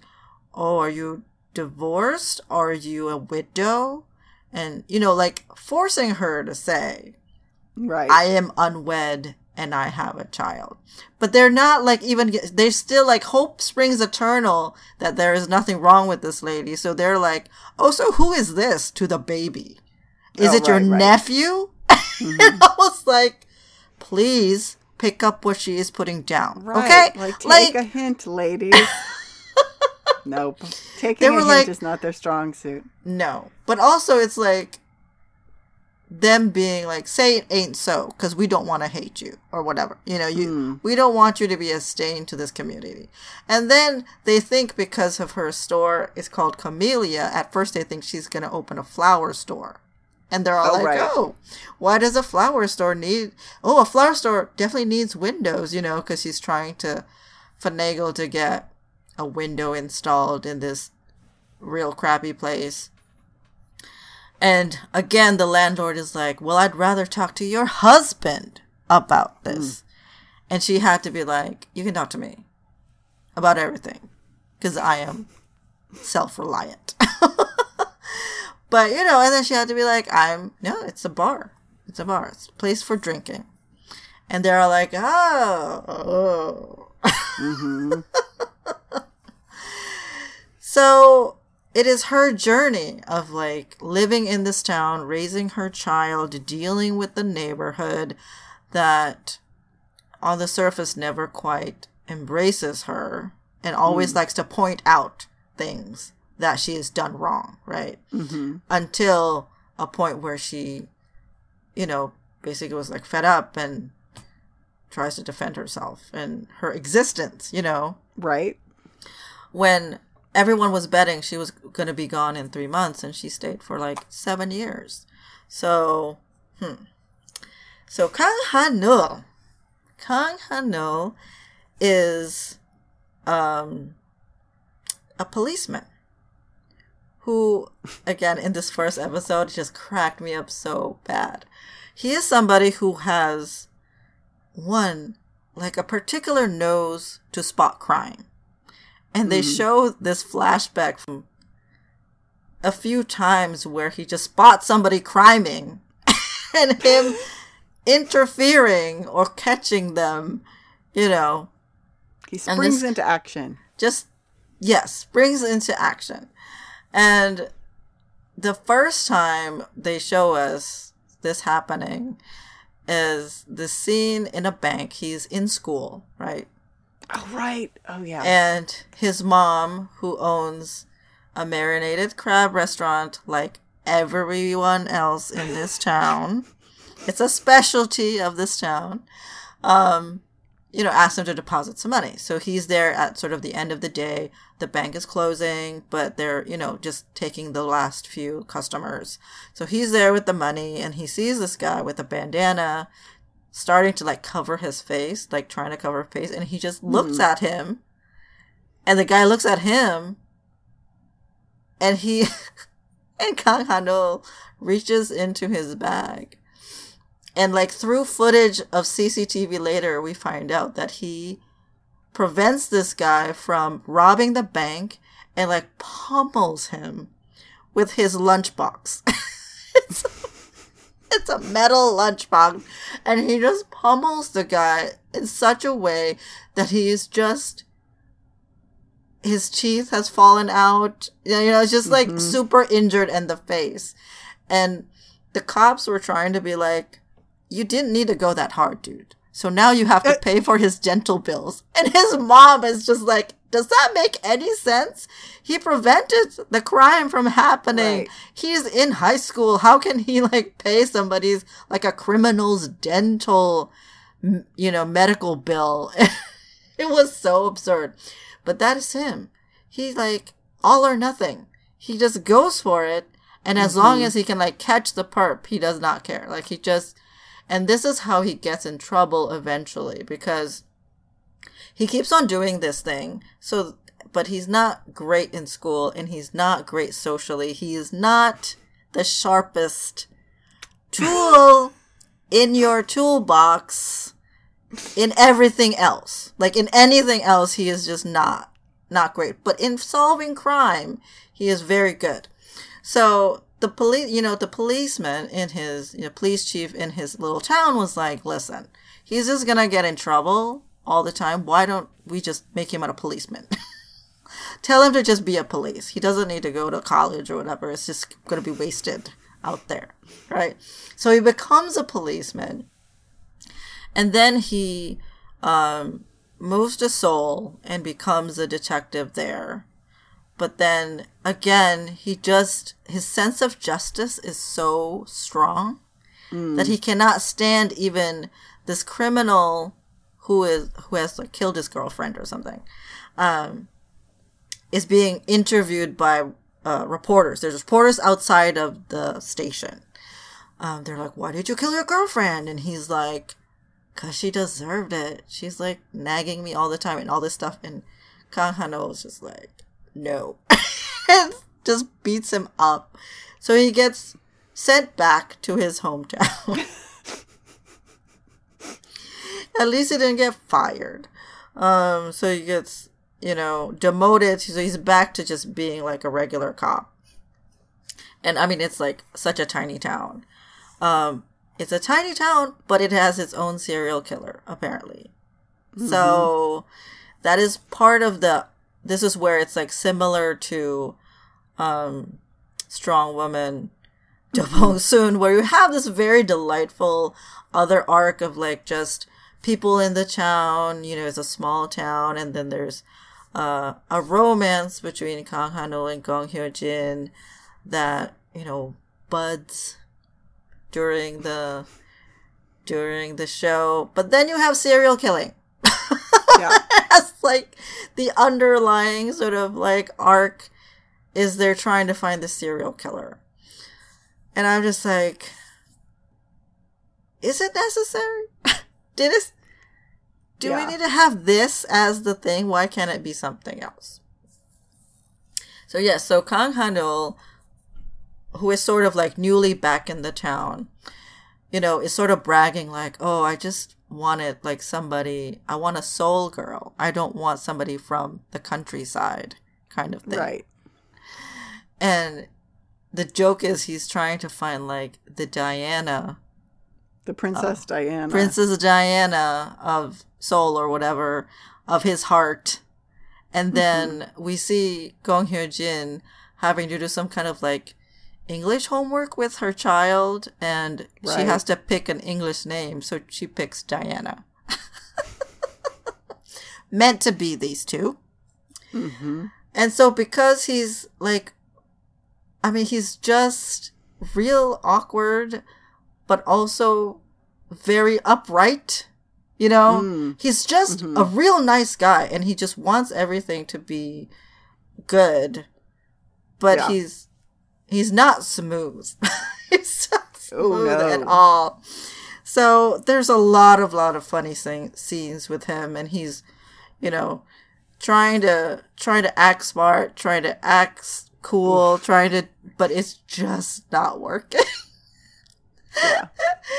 And it's just very delightful. Their courtship was really fun.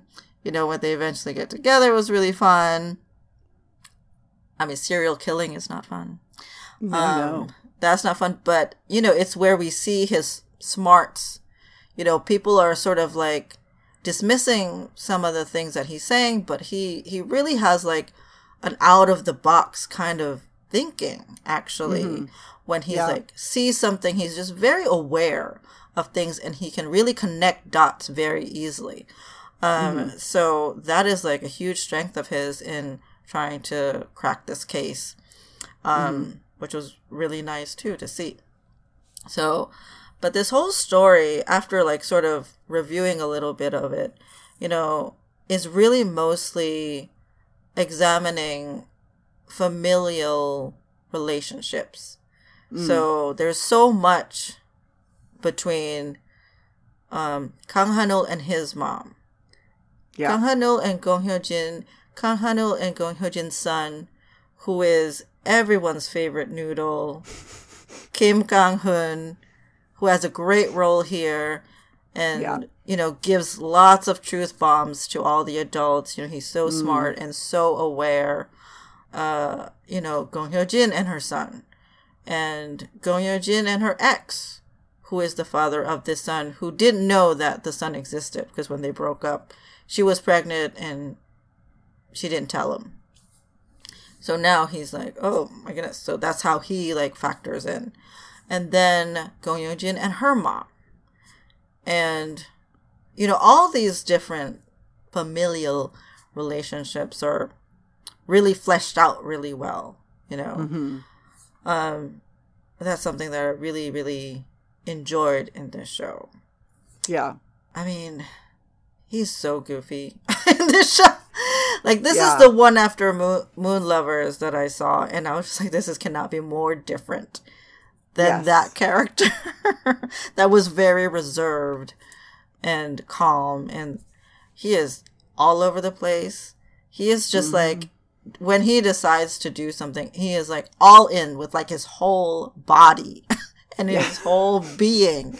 He will do that thing, and it's just I went from episode 1 to episode 10, and one of the jokes there was how loudly he had proclaimed his feelings for Gong Hyo-jin in the middle of the street, so everyone knows that he likes her. And I mean, that's him. And he's so kind, and he's very super nice to everybody. He's very helpful. Also a real smart cop. His character is so great. I just really, really enjoyed him here. He has a little bit of a journey. It's not a huge journey because he's who he is, when we meet him. Yeah. And that's really good because he's pretty awesome. Yeah. Well, I was reminded when I was just revisiting a little bit of it, it just reminded me of when we talked about Park Seo-yi in the PSJ episode. I remember you used the word steadfast, and I thought that was such a great word to describe Seo-yi, and I think it's also a very apt word to describe Young Shik. He doesn't have that big of a journey as far as his character changing because he's so steadfast. That's part of his identity as a character is he's so firm in his beliefs. I forgot until I rewatched it how much he cries. Yes. Which which I really love, and without embarrassment. And I mean, it's really unusual, especially for a character who's as physically strong as his character is, and who's a cop. The fact that he's so wears his heart on his sleeve, I feel is very unusual and really refreshing. And also, his character could just be kind of goofy. I mean, because he is real goofy, and he is kind of real ridiculous some of the time. But again, Kang Ha-neul is really good at his job, and so he's not just this kind of two-dimensional goofy cop who thinks he's smarter than he is, and stuff like that. I mean, there's so much more to him than that, and he is so endearing and lovable. And Gong Hyo-jin's character is real partly because of everything that's happened in her past, and kind of the way she's been treated by the neighborhood and all this, is real reluctant to get together with him. I mean, he sort of plants his flag real early on that I like you, and I'm going to do whatever it takes, not in a creepy way, but I'm want to be here to support you. And it takes her a long time to sort of get around to that, but you as the viewer, I'm rooting for them early on, because you just see how sincere he is, and that they would be great for each other. So they're just so delightful, and he's so delightful. And I mean, like you said, I couldn't agree more. This is such a different character from any of the characters that any of the characters that we've talked about, and to any of the characters that we're going to talk about. Spoiler alert. I mean, just such a different departure for him from what he's done before, but. Oh, he just does such a great job, and I love the chemistry that the two of them have. I can't imagine anybody else in those two roles for this show. Yep.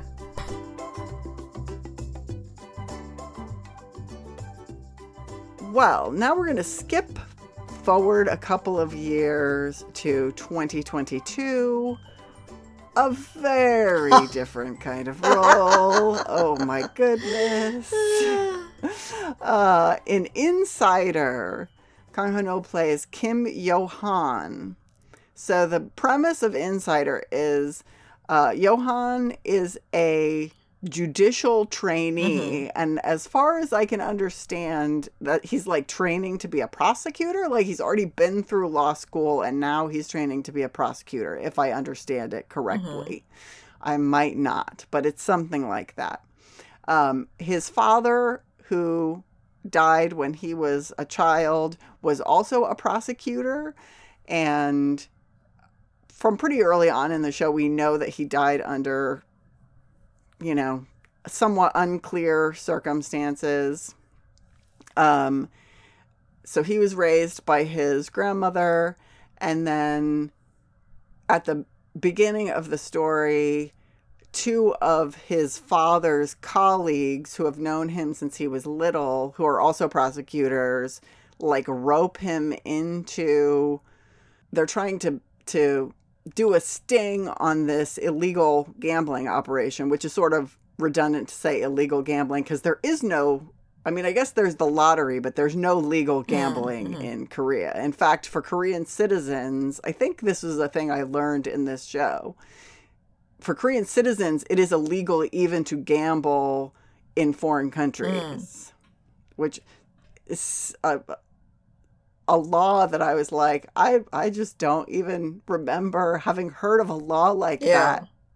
And it seems like a very unique law. Anyway, so there's this gambling den in what had been a temple, and he's there as part of this like sting operation, but it's not an official sting operation because, spoiler alert, if you haven't watched any like police crime dramas in Korea, everyone is corrupt in like the police and the prosecutor, and so this is a very like low-key operation, but it's illegal. They haven't gone through the right channels to do this because they wouldn't be able to. So anyway, so because of reasons, it's kind of hard to explain. This plot is very complicated and convoluted. Because of reasons, they end up talking him into basically being arrested for being at this illegal gambling thing. He originally wasn't going to be charged because of his connection with the prosecutors. But then they decide, we can use him to try and get this information from this inmate who's in the prison, who we know has this video that has incriminating information on some of the like upper level prosecutor. Like some of the people they were trying to get, this guy has dirt on them, but the only way to get this dirt is for somebody to go inside the prison and get it from him. So Johan essentially goes undercover as an inmate in the prison. And I mean, right away, he is way in over his head. Like, he has no idea what he's in for. So this show is really well produced. I mean, it's a very fast, very full plot. Like I said, there were a lot of times when I was not clear what was going on because there's so much going on. And I think that there are some things that are like specific to Korean culture that maybe I wasn't understanding, but also I think it's just a very big, complicated plot. that was constantly moving. So almost all the characters are very, I don't think it's correct to even say morally gray. Like they're mostly have no morality. Like they just are in a bunch of bad people in this show. And there are lots of different factions. You know, it's not like a simple like good guys versus bad guys. It's like Johan against all these other factions, basically. You know, and even he, as far as his, like some of the steps that his character takes over the course of the drama, you sort of question like what his morality has become. I mean, his character really goes on a journey as far as, you know, what his aims are and what he's trying to accomplish as things change. And there are a lot of reveals as far as, you know, like you see a scene and it seems like one thing is happening and then they'll do a flashback that reveals like, oh, actually all of this was anticipated in advance or this was all set up. And, you know, which, I mean, generally I really enjoy that. And there is a lot of that in this show, especially as it goes on. But this show is extremely brutally violent. Like from the first episode when Johan is in prison, like, I mean, my recollection is the first 2 episodes are almost nonstop Kang Neul getting beaten up. Like, and it's real brutal. And, you know, I mean, it's prison. Yeah. There's a lot of violence in it, and they're dealing with really immoral characters, some of whom are extremely powerful. So, you know, there's a part of me that can't fault them for, you know, first of the fact that it was so violent, because that seems very apt for what the story was. Like, if it weren't so violent, it would not be realistic to the kind of story that they were telling.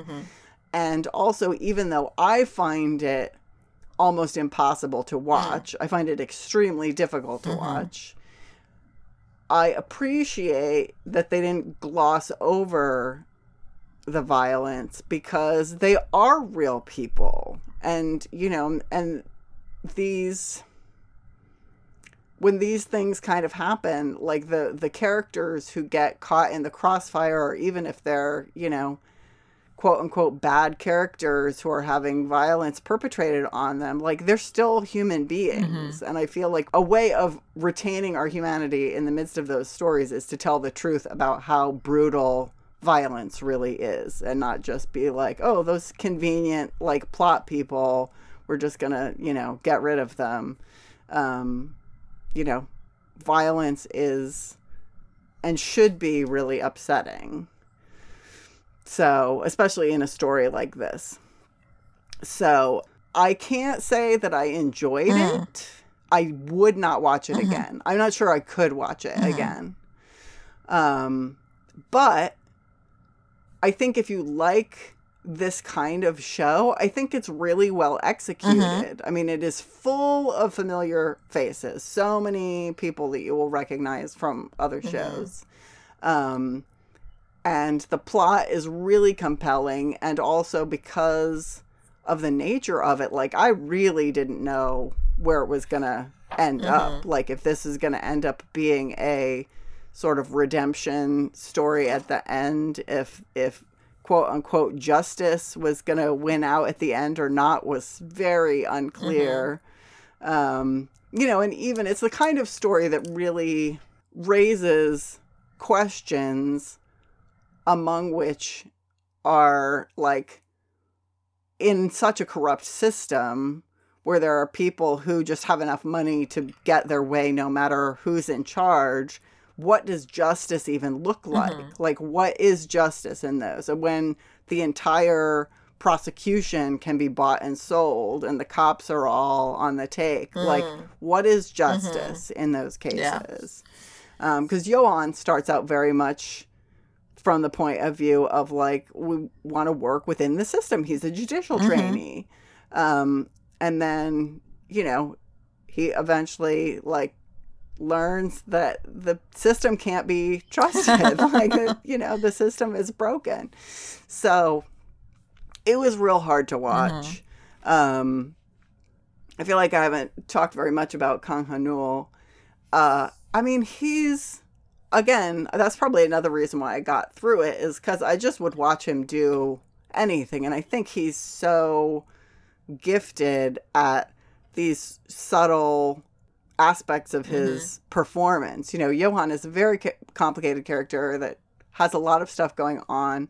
But also this is a story where, like, you don't know where any of the characters, like, what their true motivations are for most of the story. And so he has to learn to become a master at disguising his own intentions. And yeah, just such a range of things that he has to communicate over the course of the drama. And I find him so compelling. It was very, very hard to watch him get beat up over and over and over again. I think it would be hard, to watch anyone in that circumstance, but especially someone that you're so fond of. That was very hard for me to watch. So, yeah, I mean, again, like, I think it's a really good drama for what it is. What it is not my cup of tea, generally. But I watched the whole thing. I mean, I couldn't stop watching it. Like, I wanted to find out what was going to happen, even though it was very, very hard to watch. So, you can do with this rambling review what you will. If this is your cup of tea, I think this is a great example of this kind of thing. But, it's hard to watch. Well, I'm intrigued for sure, because I have not seen it. But, yeah, we'll see. I definitely want to check it out, because I feel like it's another sort of type of role that I've not seen him in, and I do want to check it out. It's very different from any of the other things that we've talked about, and having this like back to back with Camellia is sort of bananas. I feel like those are the two furthest apart ends of the spectrum as far as the characters that he's playing. Like, totally good, and like pretty morally gray. Yeah, I do remember you went through it pretty fast. I did 3 or 4 days, something like that. I watched it in 4 days because I mean, part of it was just, once I was into it, I really wanted to find out how the story resolved. And also, it was really hard to watch. So I just wanted to kind of get to the end of it, because it was real hard to watch. And also, me, sometimes I'm in a headspace where I would not have been able to watch that. And I happened to catch that one, or happened to watch it at a time where I was like, okay, I can do this right now. I'm not enjoying the violent aspects of it very much, but I can handle it right now. So yeah, I just went right through it. I mean, and I do love him. I think he's so good in it.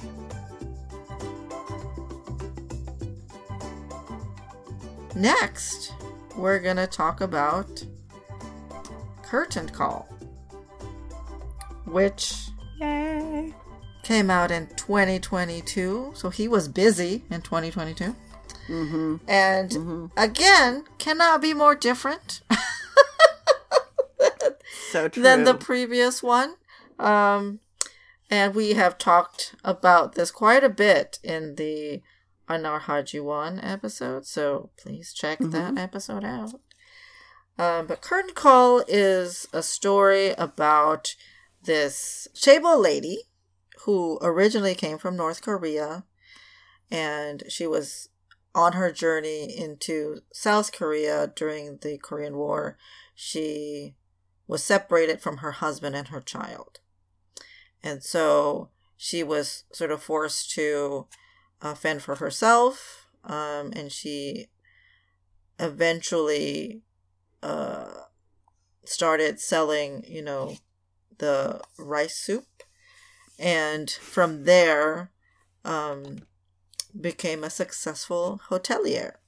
So she owns this huge chain of hotels, and now she is diagnosed with cancer, and her doctor says you have about 3 months to live. And she has never given up hope to, find her grandson. Her husband had died when, pretty early on, and then her son and grandson she had met one time during one of these Red Cross reunification kind of events where, families can reunite for a day just to meet. And then after that, she was notified that her son had died.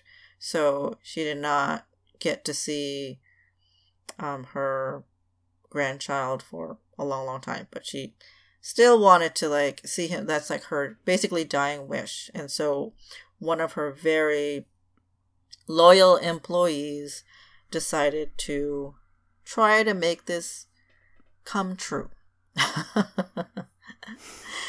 And he did find the grandson. However, he is an unsavory type. So, considering that she only has 3 months to live, do you really want to introduce her to this, what on paper looks like a good-for-nothing person who might just want money from you? Or do you want to, make some memories with somebody, even though it's fake? Yeah. So he decides the latter. And so he hires Kang Ha-no, who plays Yoo Jae-hun, a theater actor who's working in a small theater company. It looks like they only seat 20 people in this little theater. It's tiny. Small. And he happened to be in a play about North Koreans, so he has the accent down, he has the speech down. So he hires Kang Ha-no to become the grandson for 3 months. And no matter what, the job will be done after 3 months. So they also hire a castmate of his to be his pretend wife.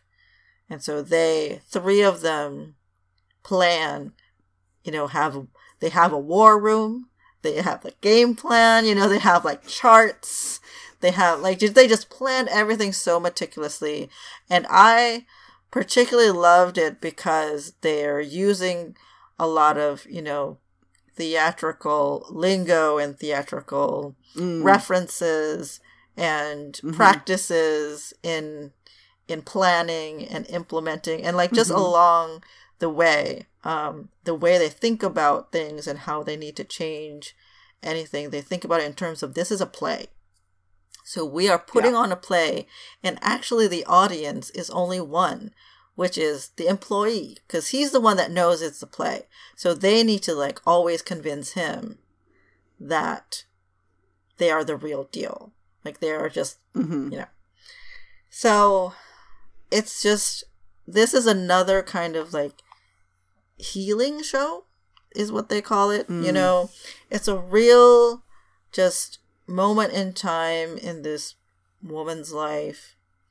And the really great thing about it is how you sort of define family.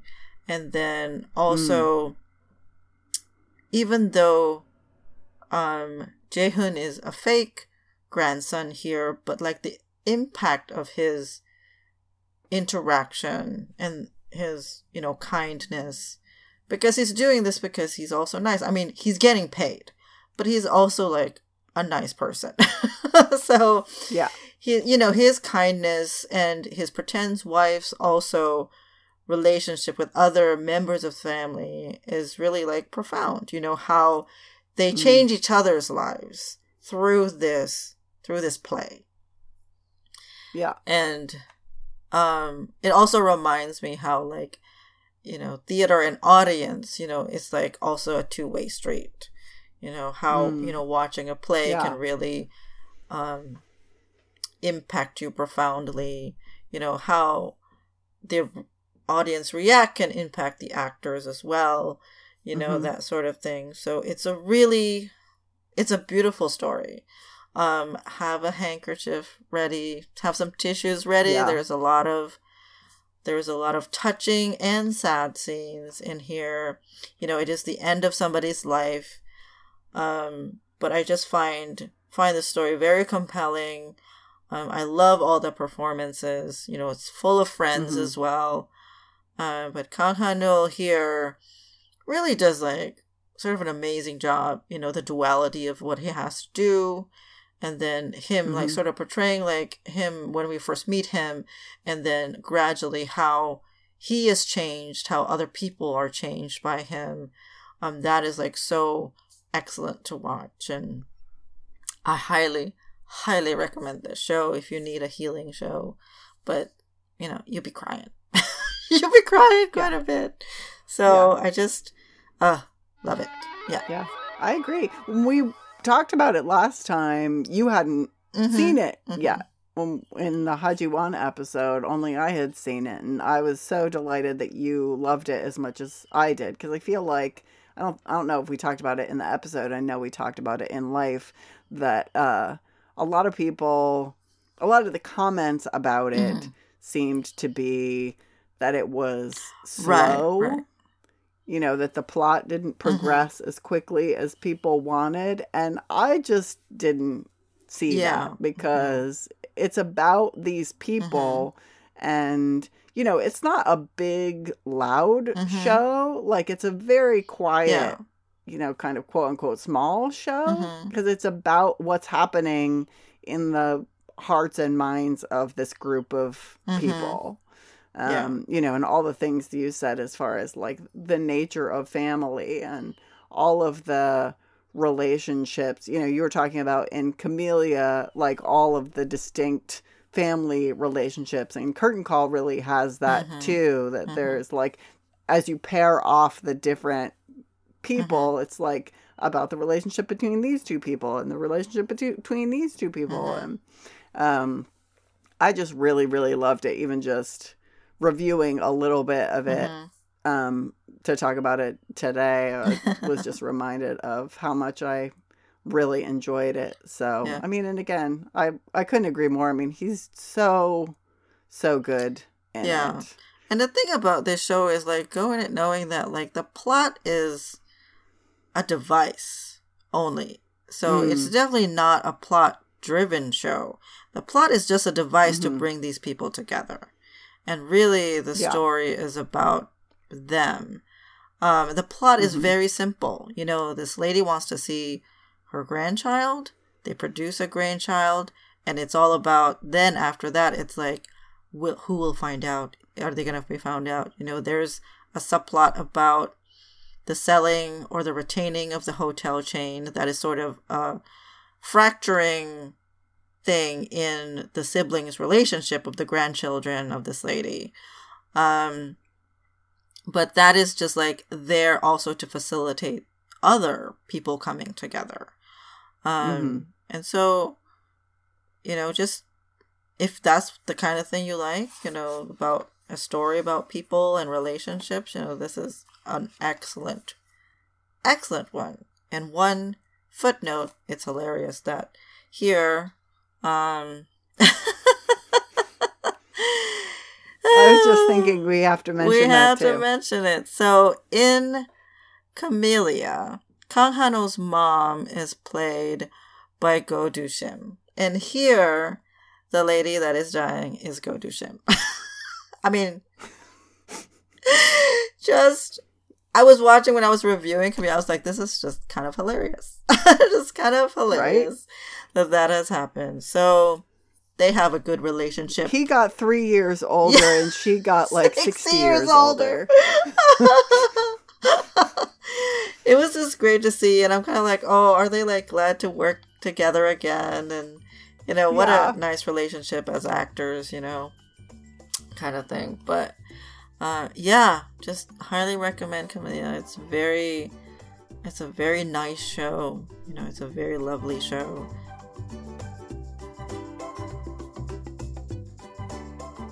Well, Susie, what are your favorite scenes from the shows we have discussed today? Oh my goodness. it was hard to Yeah. choose, actually. Yeah. I like, had a hard time too. I was like, oh, this is harder than I thought it was gonna Yeah. be. So, Yeah. I mean, there's so many things in Current Call that he's just so great in that show. I Yeah. could not choose, but like really a lot of interactions with Go Shim they're all so lovely, you know. But I will mention in Moon Lovers, there is a scene that is a turning point in the show. And he is very, like, he's sideswiped. Like, he's just taken aback and he's really, like, not expecting this at all. Angry and very taken aback. And his face going from, like, one emotion to another. Mm-hmm. While just, like, processing what just happened. And what he has to do and the consequences of what just happened was so, like... Yeah. I mean, this is, like, one of the best scenes in the show anyway. But, woo! Working. His face was working in that scene. Oh, my goodness. So, yeah. Like, if you know, you know. I'm not going to tell you because it's an important scene. But that one I really love. And then... in Camellia, this is like another sort of turning point where, you know, Gong Hyo-jin's son is in a like little league kind of team. Mm-hmm. So he plays baseball. And so, you know, this whole time there's like a push and pull between like him and Kang Ha-no, and then him is like his real dad, which is played by Kim Ji-suk. And just like he initially was like not really into Kang Ha-no, like he's like, no, I don't know, you shouldn't. Yeah. But like something happens during one of the games, and you know, Kang Ha-no's character is very like, he's like a little puppy sometimes, you know. He's very eager, and like one of the things that he knows is important is to get the approval of the son, right? To date Gong Hyo-jin. So he really wants him to like him, but like he's not getting there, you know, all the things, but he's trying real hard. Yeah. He's a real try hard. But something happens during one of the games and he was able to show sort of like dad qualities and basically saying, this is my son right now. Like, don't mess with him kind of thing. And it's a real fun scene. And I just like adore that, how that happened. And I just, it was so good. It was just so good. So those are, I forgot about that scene. I just love it. It's so dramatic and sort of like over the top, but it's real fun and really like is a turning point sort of in their relationship as well. Yeah. So that was good. What about you, Lynn? Delightful. I, like I said, also had a really hard time choosing, and I feel like, you know, there are a variety of different ones that I could have chosen. The scene in Camellia when it's pretty early on, like he's already confessed to her, but she just has, because of everything that's happened, she has such a bad self-image and just, you know, sort of blames herself for her misfortune, and you know, like you already said, his character is not the smartest, but he's real perceptive when it comes to crime, and I think, you know, it sort of goes in with what you were saying as far as like he sees things through a different lens, like he really sees things from outside the box, and so he sees Gong Hyo-jin's character very differently. Like he really sees her, whereas the rest of the neighborhood sort of writes her off as like, oh, she has all this misfortune and she's a single mom, and you know, whatever their justifications are for like treating her like she's not as good as they are. But none of those things are meaningful to him, and you know, and he tells her like how amazing he thinks she is. And he's totally sincere about it. Like, he's not trying to persuade her to go out with him. I mean, of course he wants that, but like, he just wants her to understand what he sees in her that she doesn't seem to see in herself. And it's just such an amazing scene. He's so great in it. It's one of my favorite scenes in that show. I didn't have that on my list either, but just talking about Camellia, I wanted to talk about. Of course, the first thing that I ever think of if I think of Kang Neul is the scene in Misang where he's talking German and he says to his supervisor, "But I was a German major in college," because I loved that so much. When I was watching Misang for the first time, when it got to that part, I had to like take a picture of it and send it to Susie and be like, "Oh my gosh, German major." Because when does that ever come up? And the scene that I always think of with him, I mean, and again, he was so great in Moon Lovers. I mean, there are a lot of things to think of, but I really loved, there's a scene with walking in the snow. And that scene had such an impact on me, even though like it's a very small scene, like there's hardly any dialogue in it. But I just really, really loved that scene. So that's my favorite scene of his from Moon Lovers. But I think my favorite scene, and this is kind of going back to what you were saying about Curtain Call, and just all the interactions with Go Do Shim are so great. But there's a particular scene where, and I don't remember why, Jae-hoon is for some reason like up in the night, and he goes to her bedroom and she's asleep. And at first he's like worried that she's not breathing, so he wakes her up. Just like, she's an old sick lady, why are you waking her up? But you know, they have such a just great dynamic, and he's a full-grown married man, but he's just like a little boy around her. When you think about his own sad backstory and her backstory with this character who's, her grandson, but whose entire life she has missed out on, essentially. It really makes sense. But anyway, he ends up like crawling in, like asking if he can sleep beside her and crawling into bed with her. And I think one reason it made such an impact on me is because it seems so, like, in a way, sort of anomalous, especially when you think about the fact that, like, he's not actually her grandson. Like, he's a stranger who's doing this, but he's so engrossed in the role at that point that it doesn't feel weird at all. At least it didn't to me. It doesn't feel weird at all, but it's just so warm and touching, and, like, I've never seen a scene like it in another show that I can think of, that just really was so real. And like, I remember sleeping in the same bed with my grandmother when I was a little kid. Like, there's something so familiar. What am I trying to say? Like, the intimacy of family is so well communicated through like that small act that you don't really see in other ways. Or there's a very specific intimacy to like sharing a bed with someone in your family, especially when you're a little kid and it's like a grown-up who's caring for you and stuff. And anyway, I'm just babbling at this point, but I just really, really love that scene. I find it very moving, for both of the characters, and I really love that one. But there are so many. I mean, really, like, almost any moment in Curtain Call is like, this one is my favorite, because just all so good. Yeah.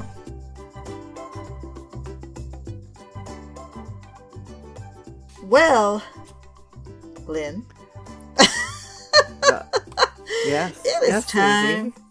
for me to ask you anything. Da da da da! Are you ready? I'm ready. Are you ready? I'm ready. Okay. So we have commented on how Kang Han has done so many different things, like just the things we listed today, talked about today. All of those roles are so very different. So looking at that, is there a specific kind of role or genre that you would like him to try out or see him in the future? That's very interesting. I mean, I think, there are some like fight scenes. Obviously, there's fighting in Insider, and his character does not just get beaten up the whole time. He does eventually learn how to defend himself better. And, there's some fighting and stuff in Camellia. But I haven't seen him in a sort of a more like action, like mostly action type show. Which would be interesting just because I think he's good at everything. Like, action things aren't even necessarily my biggest interest, but I just think he's good at so many things that I'm interested in seeing him do all the different kinds of things that there are to do. So yeah, I mean, I would be interested to see him. I would definitely watch an action show that he was in, even though it's not my favorite my favorite genre. And I don't know. I mean, I just loved him so much in their romance and When the Camellia Blooms, even though it's not like a swoony type romance so much, but they're just so delightful together, and I would love to see him in more like a more straight romantic role, I guess is what I'm trying to say. But honestly, I mean, he is probably 90% of why I watched Insider in the first place, which is as far from my cup of tea as you can get. So I would pretty much watch him in anything because I just find him so compelling and likable. I mean, and that little YouTube video of him making food for his fan is so delightful in that Good Job Today show. I mean, that smile is like when he smiles big, it's so cute. So cute. Yeah, he does have a great big smile, which is very interesting how it's deployed. I was thinking about that this week, getting ready for this episode, how it's deployed differently. Like that same smile is deployed differently in all the different shows. You don't see it as much in Insider. You do see it some. It's almost never sincere, in Insider. Just, in comparison to like in Camellia, where I'm pretty sure it's not ever insincere anytime. He's like smiling most of the time in Camellia. So I'm a big, big fan. Yep. Kang Han, one of the best. Well, listeners, is Kang Han one of your top faves? If not, why not? Have you seen any of these shows? I mean, really, I kind of defy you to see some of these shows and not have him be one of your top faves. But, your mileage may vary. Who are your top faves? You should come find us on Instagram and let us know. We're at Anis on Opas Pod on Instagram. Tell us about it. Tell us about Kang Han. Tell us about your other faves. Tell us what you're watching now. Any recommendations? Let us know. Other Kang Han shows that we did not mention here, let us know. Yeah. Is Insider your cup of tea? Ooh. I would be interested in hearing from someone who is not as not as upset by the violence, because I feel like that they're the desired audience. They're the intended audience as someone who's not going to have such a visceral reaction to the violence as I had. Because I feel like it holds up as a show of that genre, but at the same time, like, I had a little bit of, you know, PTSD to all the violence. So does it hold up? Am I right? Or am I just confused because I was like, I can't watch? Let us know. Let us know. But, you know, no matter what you want to come and tell us, we always want to know about your favorite opas. Kang Neul is one of our favorite opas. Who are your favorite opas? Come and tell us so we can learn about new opas. Because as our friend in Crash Course on Romance, Kim Sun-young, said in Reply 1988, 잘생기면 다 오빠 아닙니까? The handsome ones are all called opas. So come back next time and we'll talk about another handsome opa. Or a few. Or a few. 안녕. 안녕.